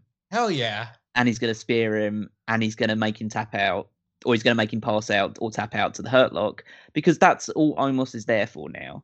Because Omos has clearly shown that he can't elevate himself to another level because he just doesn't have the ability to do so. He doesn't have the promo ability, he doesn't have the presence. But what he can be is the mountain of a man who hasn't been knocked down, who's beaten everyone in front of him. And then you have Lashley beat him. And now Lashley doesn't need to be positioned as a main eventer, but it makes him a babyface main eventer. And then it's him against Roman at some point. To be fair, this is on paper. Go with me here. When you have a giant like a Omos or like a giant Gonzalez, you go, that looks like a cool visual with The Undertaker. It's the same thing here. Oh, these two big guys, they look good standing in the ring together. Put them in the match. Yeah, I'll tell you one thing. Lashley slamming Omos in this match is going to get as big a reaction, maybe even bigger than most other things that's going to happen on this show. Absolutely. Isn't that sad? Yeah. but that's the thing. Like, again, we are fans, or I can't speak very well. We all have our own different tastes, proclivities, but we do like good technical wrestling, fun matches, like matches that go 20 plus minutes, stuff like that. But realistically, there's a lot of fans out there that just like to see two big guys bash into each other for 3 minutes and someone picks the other one up, slams him and wins. That's what Goldberg's career was entirely built upon. And everyone fucking loved Goldberg. And as much as we say there's no such thing as a casual fan anymore, yada, yada, yada, like, I think you're underestimating the amount of people that are going to tune into WrestleMania just because, hey, I'm having a WrestleMania party, or, hey, like, you want to just watch WrestleMania? Like, there is that element, and people are going to go nuts to see this big dude get slammed by another big dude that can actually slam him, even though he's 7 foot tall. Yeah, that's where I just go, though, but the casual fan's not going to stick around. And you might pop them. They don't give a fuck. Yeah. And you get that one night where the people that are joining their friend who paid for it because the friend has the Peacock subscription, and they're the ones that are the recurring fans that actually give you the money all the time. That's where I say you need to capitalize on something like this Cody thing to transition into more full-time fans. But this match is not for that. This match is so casual fans can go, wow, that was cool when the big dude slammed the big dude. It's a moment match. It's this WrestleMania's Hogan and Andre. Yeah. Wow, that's sad. That's okay. That's what it is. This is Cesaro slamming Big Show over the top of the rope with the slamming the Great Khali at WrestleMania 23. Yeah, this is I don't say always, but there is typically a match at WrestleMania that is built around this thing. It is big dude gets slammed by a slightly smaller dude. Last year was built around big dude throws around smaller dudes and lets the other small dude jump off of his shoulders so they can win the belts. This year for Omos, it's big dude versus other big dude. I'm not totally sold that Lashley will win. Same here. But I think I'm so convinced Lashley's going to win this one. If Lashley wins here, I'm leaning towards him, but I'm not fully convinced. Same here. If Lashley wins here, then it's clear that they've given up on Omos. But if Omos wins here, then they still see little bits of potential in him. I don't think it's weird that they've given up on Omos. Like, what's Omos going to do at this point? He's not going to fight Roman Reigns for the title. He's not going to. I don't think he's going to win the United States Championship. He might, but that's like I think they see him. Even if he loses this match, I think they see him above the United States title. He can just carry the 24/7 title and never lose it. Yeah, I think that he can do that either way. Be his role. I think that he loses this match to Lashley, they take him off TV for a while, and he comes back as someone's heavy again. So no, the rational mind says we've had a full year of Omos. He hasn't gotten that much better. His ceiling, funny enough, his height, he's already pretty much reached it. We can't do much more than that. But, I mean, they just sacrificed Commander Aziz, and that was partially just to build this matchup or whatever like that. But I'm like, all right, well, Commander Aziz at this point, he's getting released after WrestleMania. I'm fully convinced of that. You put it this way, Commander Aziz hasn't won a single match on WWE TV. He's barely even wrestled any matches, too. Yeah. He's just been, it's weird because it's like he's just hanging out with Apollo Crews and he's not even doing anything with Apollo Crews. He's just there.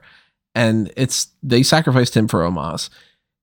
It makes more sense in the grand scheme of things, if they're really thinking ahead and they're thinking in advance.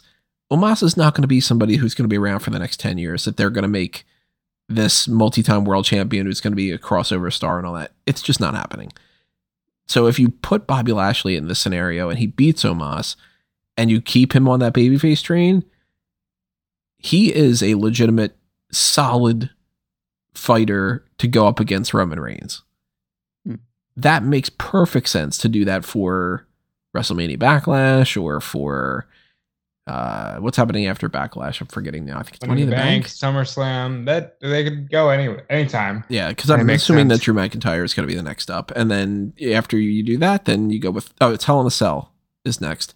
So they do Drew McIntyre at Backlash. They do probably Drew McIntyre again at Hell in a Cell, and then they do Lashley at Money in the Bank or something like that, and Omos just kind of fades away, and that's it. But it's WWE. They could very easily just be like, and Omos beats Lashley because we don't want him to lose yet. And it's Bobby Lashley. He's won the championship twice. We could just say he's a former champion, and that's why he's whatever. So I'm not sold that Lashley's winning. I am leaning more towards Lashley, but I'm just like, man, it's another match where I'm like, you didn't care to try. It's just... he did a shoulder block. Well, I think I'll round it off. Well, I'll round my part at the very least off with this. So, talking about why this match should be on WrestleMania and why the build doesn't need to be super spectacular. Said that earlier about Omos versus Commander Aziz that happened on Raw a couple of weeks ago. I was going to say that, so go ahead. Do you know how many views that has on YouTube, Tony? Yep. Is that really something that's been doing really well? It has nearly 3 million views. That week, and it's been on there for 2 weeks. That week, on Monday Night Raw, what was the date, Cal? 14th of March. So, for that week, Tony, that dwarfed the rest of the views. That, like, the closest thing up to it, that had 604,000 views by the next day, and the next thing down was Becky Lynch taking out Bianca with 493. There were like Rollins was even lower than that with 465. Like that match was viewed immediately by more people as casual people. That's what I was getting at when I said people care about this match. So about the handicap match from the previous week, that's a 1.4 million views. Like he's a draw. He's a YouTube draw because he is huge. He's big. So, again, you might look at that and think like, wow, what a sad state of affairs. And I would tend to agree, but you can't argue with numbers, unfortunately. Now, see, I'd be more willing to give that the benefit of the doubt and to say then that's okay to just half-ass it if there wasn't two other things on my mind, which is if you can do something better and not half-ass it, you owe it to yourself and the fans to not half-ass it, no matter what it is. Just like, yeah, we really literally, we're at 2 hours almost for this podcast. I want to make sure that we give you guys a full breakdown. We could have very easily just win like Bobby Lashley versus Omos. Who do you think's going to win? Okay, Lashley's probably going to win. Yeah, okay, whatever. AJ Styles versus Edge. Some people do that, and that's it. And I'm like, that's not good enough. I don't like that. So part of me is like, you could have done better for this. So you should have. But then the other argument for me is, you can't use that argument for everything. And with the overall state of this WrestleMania card, I just go, I can't make an excuse for 11 out of 13 matches or something and just be like, yeah, but the Roman thing is something that's been years in the making. So I'm going to complain about that too in some ways. But like, I can't go, well, you know, they half-assed this one and that one and that one and that one and that one and that one and that one and that one and that one and that one and that one. And then be like, fuck, man, like, okay, well then the sum of its parts is None of it matters. If you go to a buffet, to use my food analogies that I always do, and all of the food is meh, you don't go back to the buffet. It doesn't matter how much you're getting. Quantity doesn't mean quality all the time. My argument for this particular match would be, even if I had a month, I don't know how much more I would do, because the beauty is he knocked him down. Now we got to fight. I mean, more so, I think that they should have just done something better with both of them. So the whole card should be rearranged. If you go back to Royal Rumble or whatever podcast we did, I'm pretty sure either myself or Callum said, well, if Roman's fighting Lesnar, then Lashley's going to defend against Omos, isn't he? Like, it's there. The mindset of the match is there. It's just now it's for not a title, so they can do it even quicker. This is definitely going to be quick. I can't expect this being some 15-minute match, you know. We spent a million times longer talking about it than it actually will happen. Yeah, by far. Well, right now I'm leaning towards Lashley winning. I think we're all in the same boat. Yeah. Now, you were saying that you like the build of this better than AJ Styles versus Edge, and I can't quite disagree with you, but I will say at least Edge turned heel. That's something. But once again, this started off with Edge said, Mania needs me. I want a match. How about it? And Styles went, me. That works. But again, the problem is that they did this with too many things. Exactly. Yeah. If they just said dream match, AJ Styles versus Edge, and that's the only one of those scenarios, then I go, look, they kind of half-assed it, but at the same time, cool. I want to see the match. Because I think it worked. Like, it worked for Kevin. It works for Edge. For Edge to go, no, WrestleMania needs me. I'm looking to steal the show. Of course, AJ goes, me, steal the show with me. Do I think that the heel turn was perfect? No, but I'll give him credit. At least he's like, I'm going to be a heel. I'm going to be a heel. You're going to not pop for me whatsoever.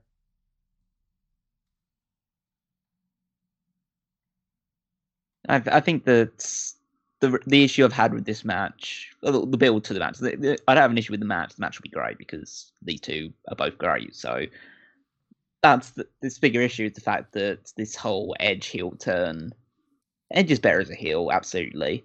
But this whole dark coming out to the ring in pitch darkness, the change in music, I was already sick to death of his soliloquy style promos because I think he thinks he's an actor and he's not. As Money Plane completely demonstrates, he's not an actor. And I think that he thinks that he speaks with so much gravitas and power, and realistically his promos are just a cobbled mess of really long words that are meant to sound emotional, which really aren't. And the whole build to this has been Edge hit AJ Styles with Concerto. AJ went away for a while. AJ came back, had a match with Austin Theory. Who was it? Actually, it was Seth. Yeah, he had a match with Seth that Edge interfered in. And then they had a backstage promo last week. It's like, okay. So why hasn't AJ come out and beat the shit out of Edge after Edge basically tried to end his career?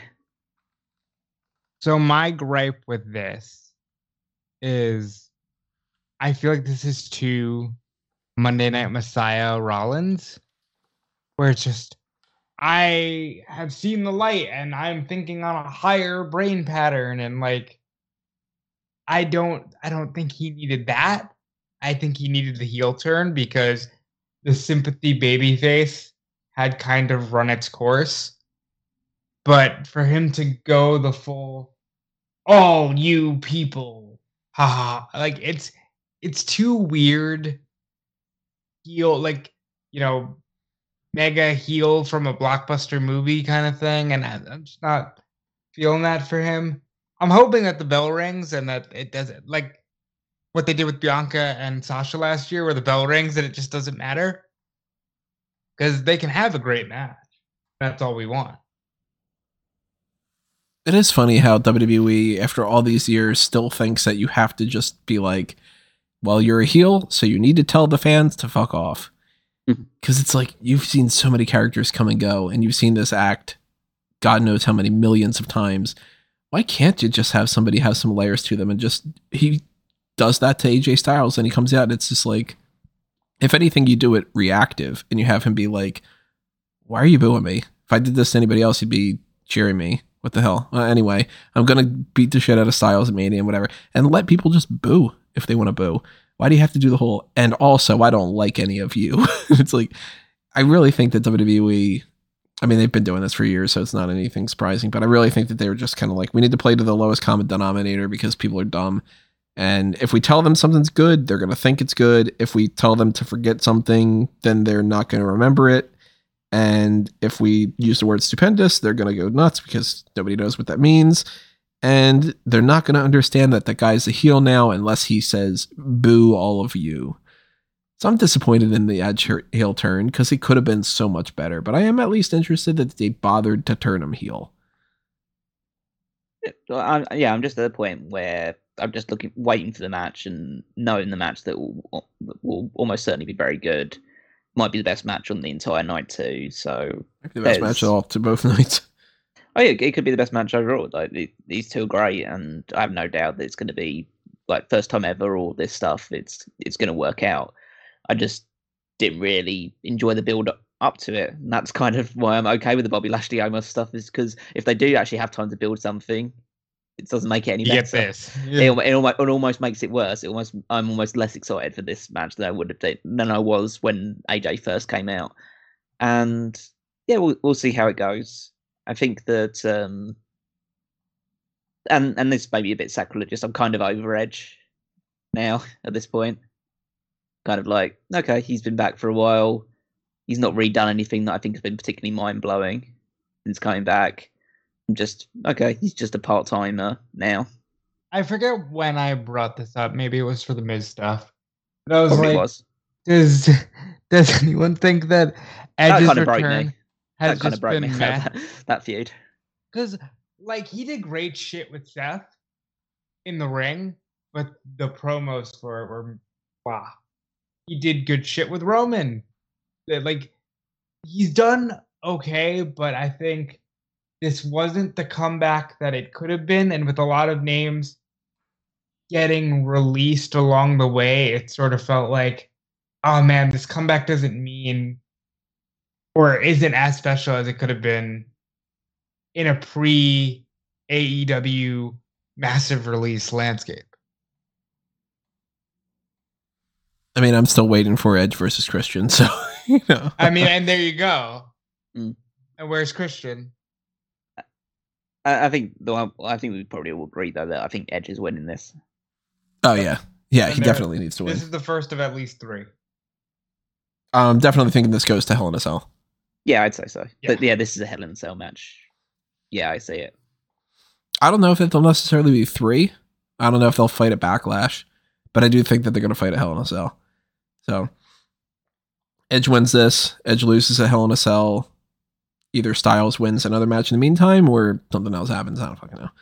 But hey, speaking of a match, that's you have a match.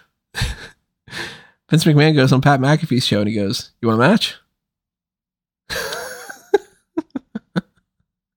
So we got Pat McAfee versus Austin Theory because it's like, well, you know, who's going to fight? I don't know. How about Austin Theory?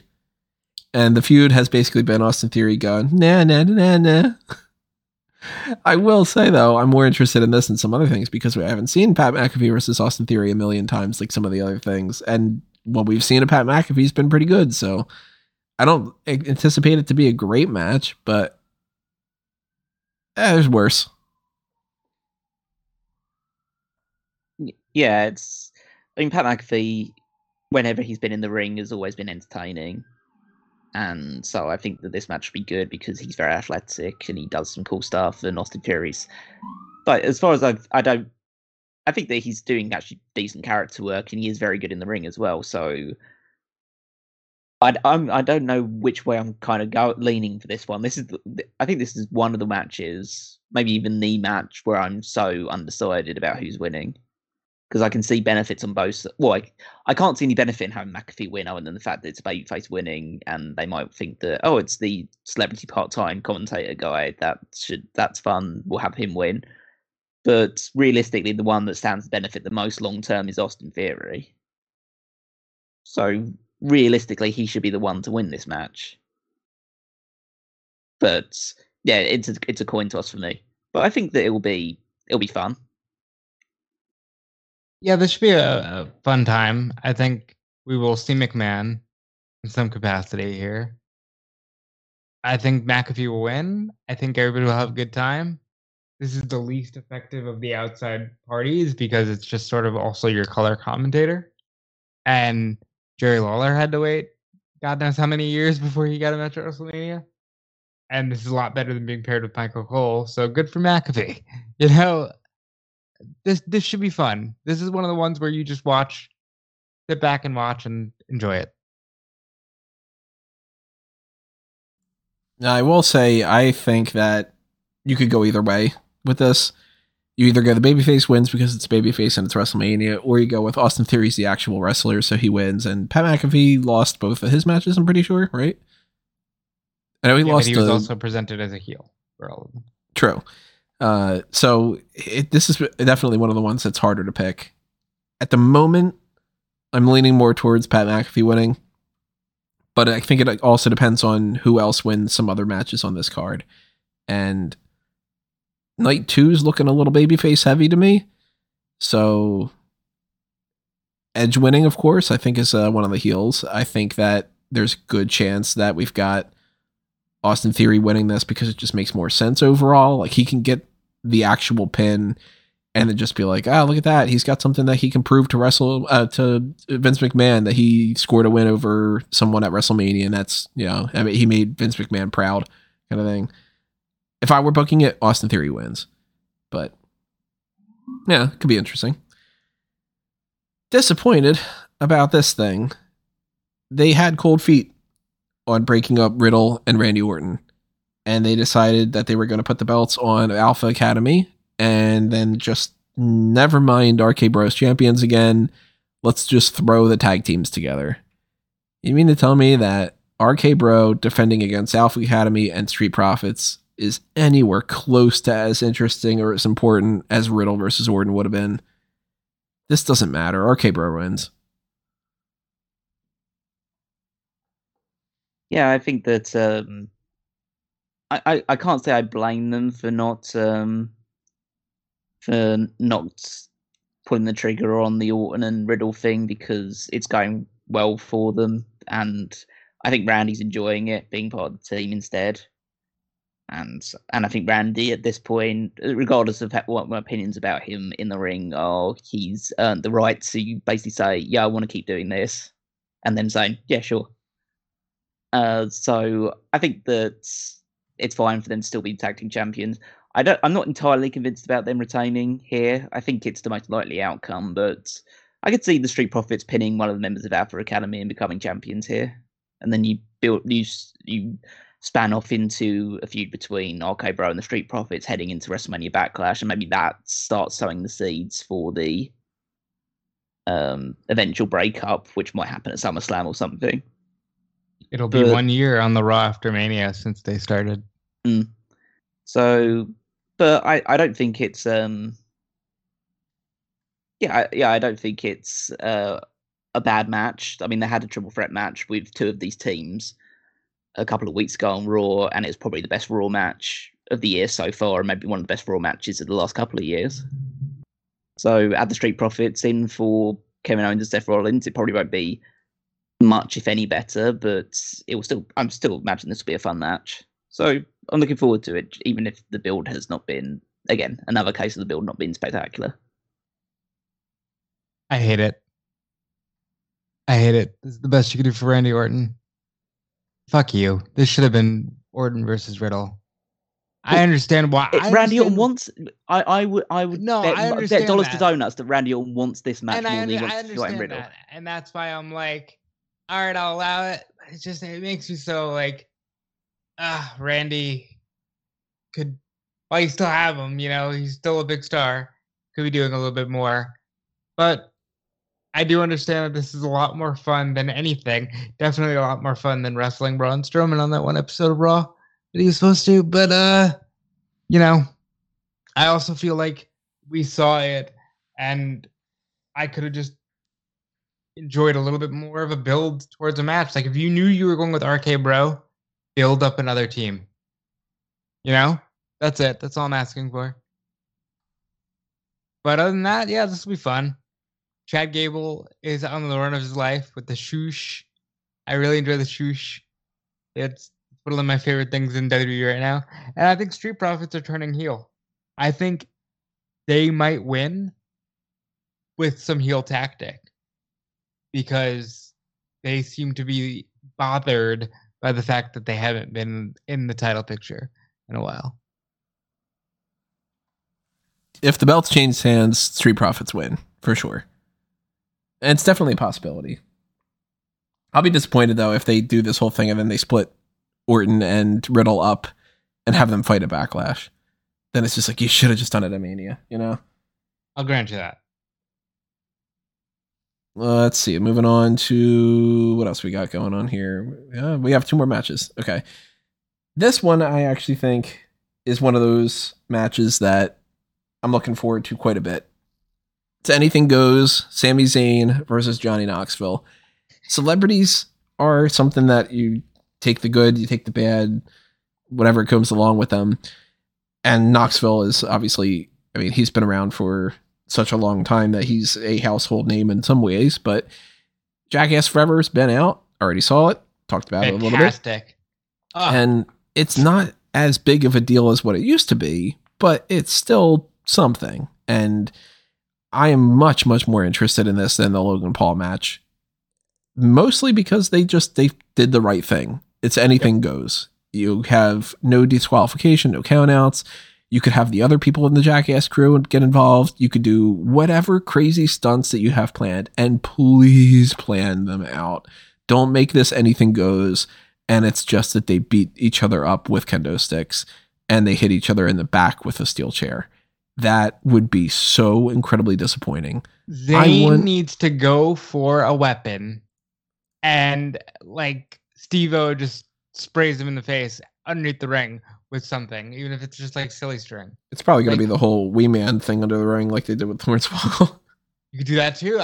There's so much to play with here.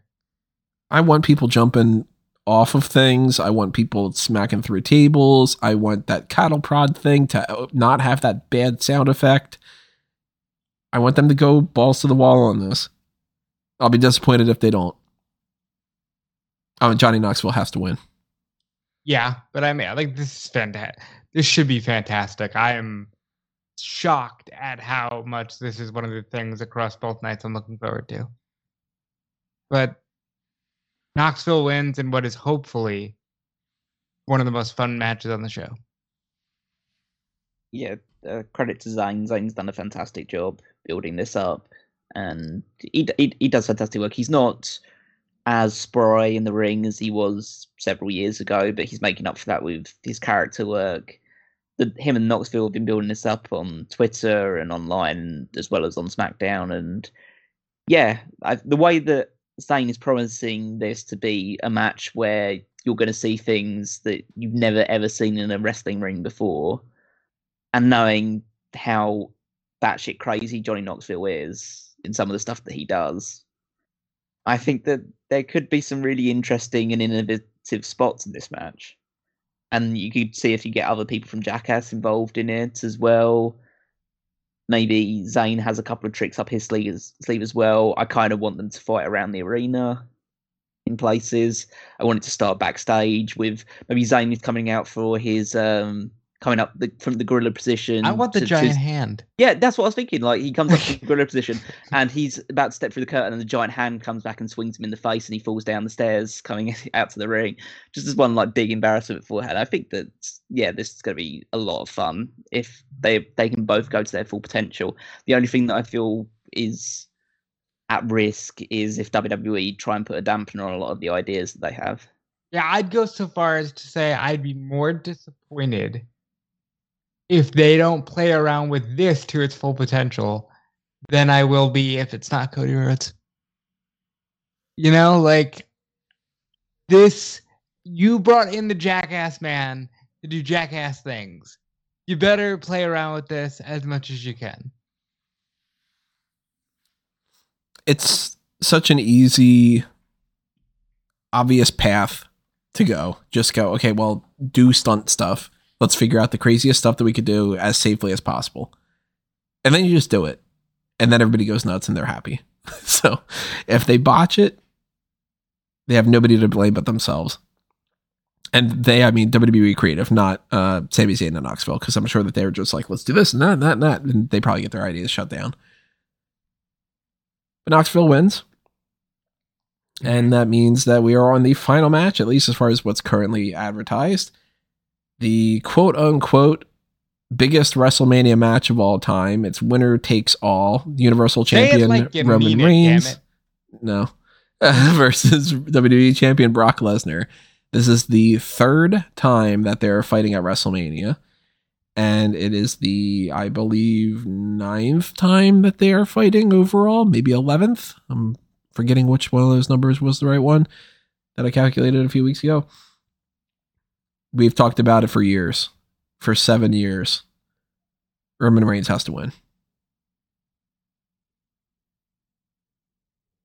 Yep. I'd say that. I mean, I'm not going to be disappointed if Brock wins because Brock's great as a babyface Brock. He's doing better stuff than he's done in a long ass time, but that still doesn't mean he should win in my book. No, Roman probably will win. I can't say I'm super as enamored with it because that means Roman's going to be champion even longer and on both shows. Yeah, and that's not going to be the most fun either. But yeah, it's the likely position. Roman wins, Brock goes away for a while, comes back, building up to SummerSlam, has a match with whoever. But yeah, and Roman carries on. But I have to give kudos where it's due. I think they've built up this match fantastically well. Absolutely. This is the best built match on the show. Yeah, by leaps and bounds. And it shows, again, not that YouTube is the be-all and end-all of everything, but they're getting the biggest views of anything going on. These are clearly the two biggest stars in WWE right now, the two people that everyone is interested in. And yeah, this is, again, it shouldn't be the case that this is the third time around and they haven't built up anybody else to be at these two's level. But essentially, if you're trying to make this WrestleMania as big as spectacular as you want it to be and have the biggest match be the main event for all the gold, these are the two people you have in the main event. So yeah, I can't criticize them for putting this match on again. It's the right call. It's the right choice. It's the right main event of the entire show. And yeah, the likelihood is that Roman Reigns wins, carries both belts into whatever they decide to do moving forward with it. I mean, let's call a spade here. If you said to me, look, you've got full creative control and you start on January, or not even on January 1st, if you start letting into day one, which obviously none of these things happened the way that it was supposed to, whatever, they backed themselves into a corner. This is the biggest match that they could do because they made it that's the only scenario. They spent 7 years not building other people up. The people that they did build, they left or they got fired, and you have nothing else. So it is the biggest match, but I can still criticize them because in my mind, that's just a failure of what they've done in the past 7 years, that they have to still keep going to the same thing over and over again. And that they still have to you can't sell WrestleMania on this match still. You still had to put Johnny Knoxville and Logan Paul and Stone Cold Steve Austin. And thank God you've got Edge. And you've got Pat McAfee going on Vince McMahon going on Pat McAfee's show. And Ronda Rousey's on there. Like, you still needed to pull out all these tricks to try to sell WrestleMania. So I think that's just indicative of a failure of 7 years worth of, guys, it didn't work. Relax, do something different, build up more people. Because at the end of this, Roman Reigns wins, and everybody's going to do the exact same thing that they've been doing. They're going to go, okay, well, he retains until the next year and he fights The Rock at WrestleMania. So an entire year's worth of both championships until they split the belts, because they have to split the belts. They are not keeping the belt on Roman for both Raw and SmackDown for an entire year. It's not happening, everybody. Then it's just going to be, okay, well, when do they split the belts? And how do they split the belts? And let's wait until Roman fights The Rock. And I just go like, yeah, on paper, this is the best possible match they could do. And they just put all the eggs in the same basket. Thank God they're not in a situation right now where one of them just got injured, because they would be fucked, like completely fucked. But I'm just like, it came to this. And I hope they never have another match. I hope that this is the end of it. I'd be cool with it being Brock Lesnar's last match, because who else is he going to fight? I think that there's a good chance of that. I don't know how many matches he has on his deal, though. I mean, in answer to that question, who else has he got to fight? Literally anyone that he's not fought before. Because who's he having to fight that wouldn't matter? You know, if they're going to do Brock Lesnar versus Veer, who gives a shit? Does that really matter enough? If he puts him over, if he puts Braun over, yeah. Well, I'll say, does it matter enough? I go with the argument of, I think that any Brock Lesnar match is a must-see match, because Brock's great. Brock's probably among, if not the best worker they have. Just because even though his matches are short and a lot of move spamming, it's a case of his matches are just more entertaining than most other people's matches are. Brock Lesnar is fantastic. I think he's at the peak. The only reason I would say that this might be his last match is because he openly said that he was thinking about the match with Drew being his last match. Yeah, eventually he's got to hang it up. And this is as good a place as any to do it. But on his schedule and the money he can stand to make with the company, I think that it's something that people say until they actually commit to it. Quite frankly, not that they would do it, but you ask who he has to fight, he could also fight The Rock. You know? Like, there's money there. Rock's never beaten him. I'm sure. Yeah. I mean, there's something else as well about the case that there's, obviously there's more WrestleManias he could be in. He's got multiple Saudi shows to compete on and stuff like that. I mean, he already owns like half of Canada already. Might as well go the full hog. How much land does he own in Canada? It's like 1,000 acres, more than that. I don't even know. But he knows that what schedule he's on. He knows how long he needs to wrestle matches for. I think these rumors of Brock Lesnar's demise have been greatly exaggerated. He will lose this match almost certainly, but it's a case of he'll be back. WrestleMania 39, he'll be on the card somewhere. I mean, there's more of a chance that he wrestles this match and it's not his last match that he loses this match and it's not his last match, than that he's definitely 100% hanging up the boots and stuff like that. I just think that, yeah, I mean, this is as good of a match to end as you can get. How long do you guys think it's going to go? I don't know, because these without entrances. Yeah, without the entrances, when the bell to bell, like kind of thing, because obviously the entrances are going to take like 2 hours. Yeah, half a day. Yeah, I think it'll go at least 12 to 18 minutes.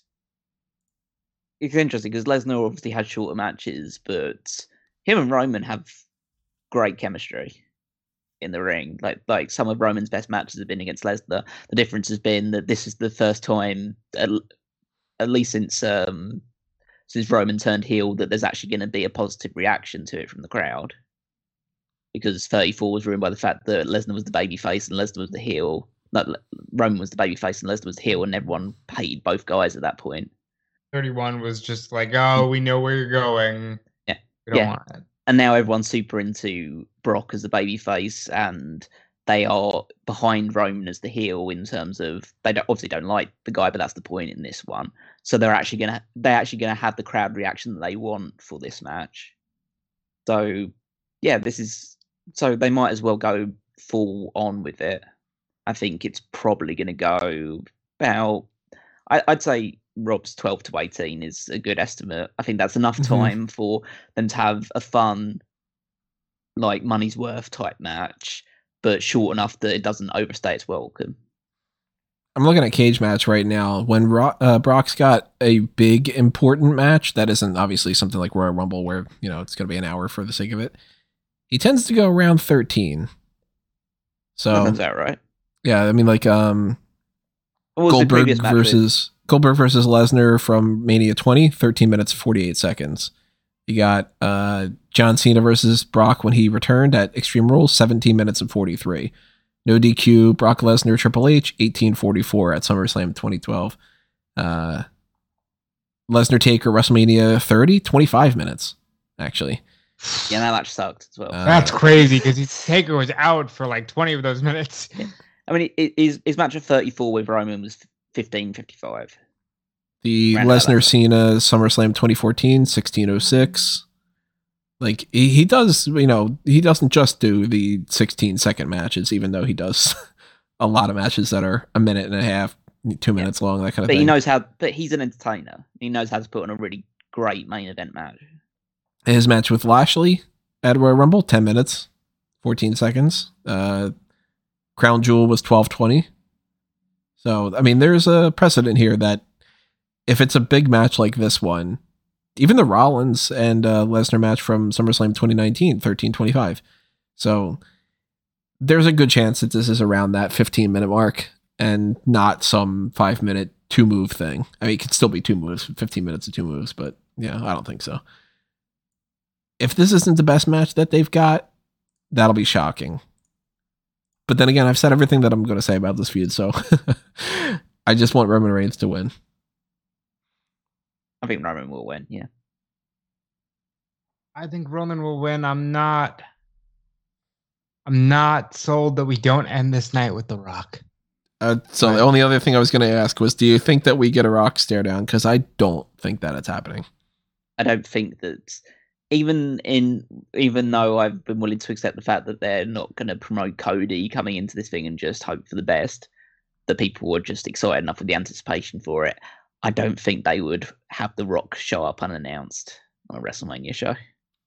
I mean, they're leaving a lot of money on the table in many different ways, so it's not the strangest thing.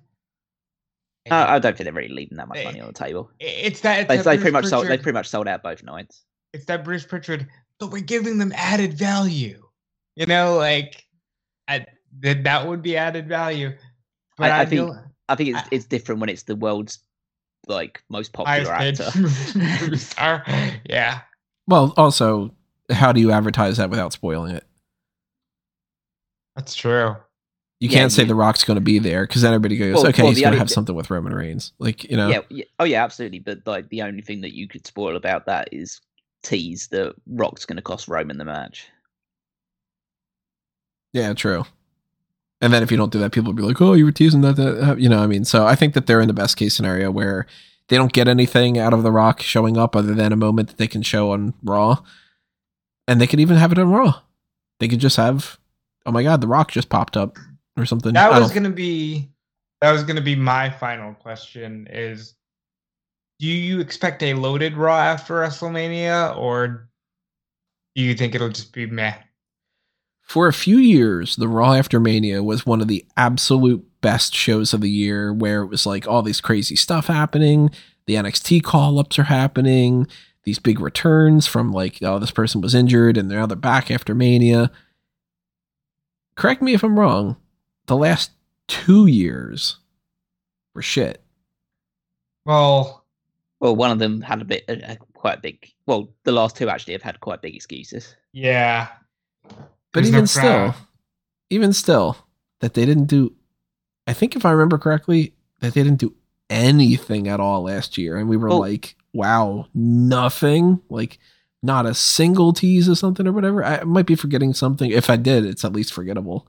Well, if at the end of the day, they don't give as much consideration to NXT call-ups now. Right. And so I don't see that changing because if anything, there's more people going from the main roster down to NXT than there are people coming up from NXT. So, and I don't see that balance changing anytime soon at the moment. And the other thing is that, well, if the Cody thing does happen, they'll at least have Cody on That is true. And so that's kind of the big thing. That's the only real big thing they need. I also think that they are very much, we know for a fact that they're like, WrestleMania is the brand and it sells itself. WWE is bigger than anything else. And if we just say it's WWE, then that's good enough. They have that mentality.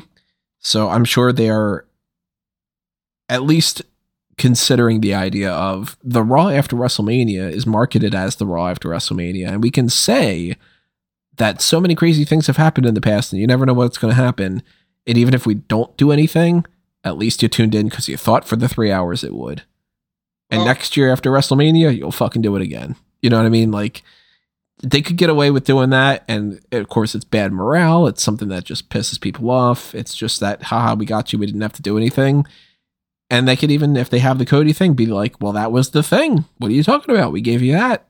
And the other 3 hours was just, you know, reiterating what happened at Mania and all that, but we got you the Cody thing. Like, you know, they could do that. So I'm not expecting it to be crazy. I'm not expecting The Rock. I'm not expecting NXT call-ups unless it's Raquel, because she's just been completely MIA. I would say this. Oh, and Ciampa. Could be Ciampa too. Callum said we could have a crazy, or maybe it was you, who said we could have a crazy world where Cody Rhodes beats Roman Reigns. That sounds like a lot of fun, and if you deliver something like that, you've delivered a successful Raw after WrestleMania. Like, it all hinges, but I think at the end of the day, even though morale is low, this is the one time a year where you can actually rebuild that morale. You know, you have people's attention. Do something with it. Of course, we're not going to know until that happens. That's going to happen this weekend, Saturday night and Sunday night, starting at, I believe it's 5 p.m. is when the kickoff is, or is it 6?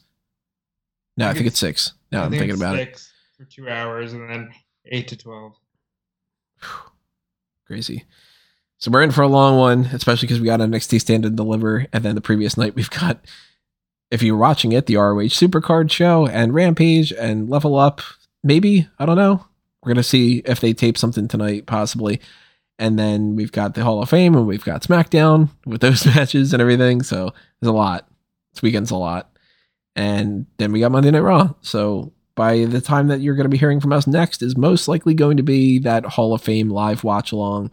I doubt that we're not going to do that and we'll do something else instead. If we do, of course, you'll find out about it when it gets posted up on here and on smartcatmoment.com. So follow us on Facebook and Twitter. Subscribe to the channel if you haven't done that already. And check out smartcatmoment.com for this and everything else that's happening there. Check out everything else that's happening on fanboysanonymous.com as well. Morbius looks like it's going to be a real piece of shit, but I'm not surprised about that whatsoever. So I don't think I'm going to be writing up something or doing a podcast, but I might. Maybe Caroline and I will hop on and do some kind of just running down how awful the movie was type thing or something. Maybe Rob and I will do something down the line. Maybe I'll do something like just a random article. I don't know. But if you go to fanboysanonymous.com, you can find out anything that's happening there. And if you follow me on Facebook and Twitter at Tony Mango, then that's awesome too, because then we can chat it up and you'll see anything else that I do. Rob? Yeah, and you can follow me everywhere at Dude Felice. And just support Fightful Select. This is the busiest time of the year, you know, and we just appreciate everything, and I guarantee you Sean Ross Sapp will have scoops about whatever is happening before it happens. So you can find me on Twitter at Wigmeister14. Check out all the stuff that's going on the Smart Cat Moment website. Power Rankings is my week-to-week contribution, so check that out. And yeah, this actually is the final Power Rankings of the seasons, as I like to put them. So you'll find out who finished top of the Power Rankings table for the year, who got the most number one positions, all of that stuff, and then reset it for the next year ahead. WrestleMania resets. And one other thing, really the true main event of WrestleMania weekend, is the end of the Fantasy League tournament for 2021-2022, where we're going into it fairly tight, 2 of us at least. And yeah, that's okay. Yeah, as was the case last year, WrestleMania weekend matches, which is matches on Stand Deliver and WrestleMania's both night 1 and night 2, will be worth double points. Just to see whether Tony needs that to get over the line. Last year, I think it was like I was just falling short, and then that ended up pushing me over, right? Yeah. It was the final match, yeah. It won the final match, yeah. Be great if that happens again. So we'll see how that goes. I'm going in with a 30-point advantage over Tony, so it really is down to the wire at this point between us two. And Rob does have Roman Reigns, and with double points, that could, if he does win both titles, that could be something that catches up some ground with him. Yeah, 2 titles in the main event of the night. Yeah. Oh, it's a lot to stack up. Yeah. So yeah, I think it is still kind of always play for, depending on what the results are. So stay tuned for that. I'll reveal on night 2 of WrestleMania on our post show who has won the Fantasy League for this year, and then we'll see what we decide to do with it for the year going for the next year and any other time going forward. But make sure you check it out. All right, everybody. Thank you for tuning in for a 2.5-hour edition of this. WrestleMania predictions is always the longest prediction thing of any year because it's just the longest show. But drop your comments below. Tell us your thoughts on what's happening here. What are you into? What are you not into? What's going to happen? Who's going to win? Who's going to lose? All the other kind of good stuff that goes along with that. And stay tuned to smartcatmoment.com for the coverage of all these things happening over the next few days. We hope that you enjoy it. Chat it up in the Mega Maniacs Facebook group and chat it up in our live podcasts that we're going to be heading your way. And anything else that's happening, we'll see you when we see everybody. But for now, this has been another Smart Out moment, and we're being counted out.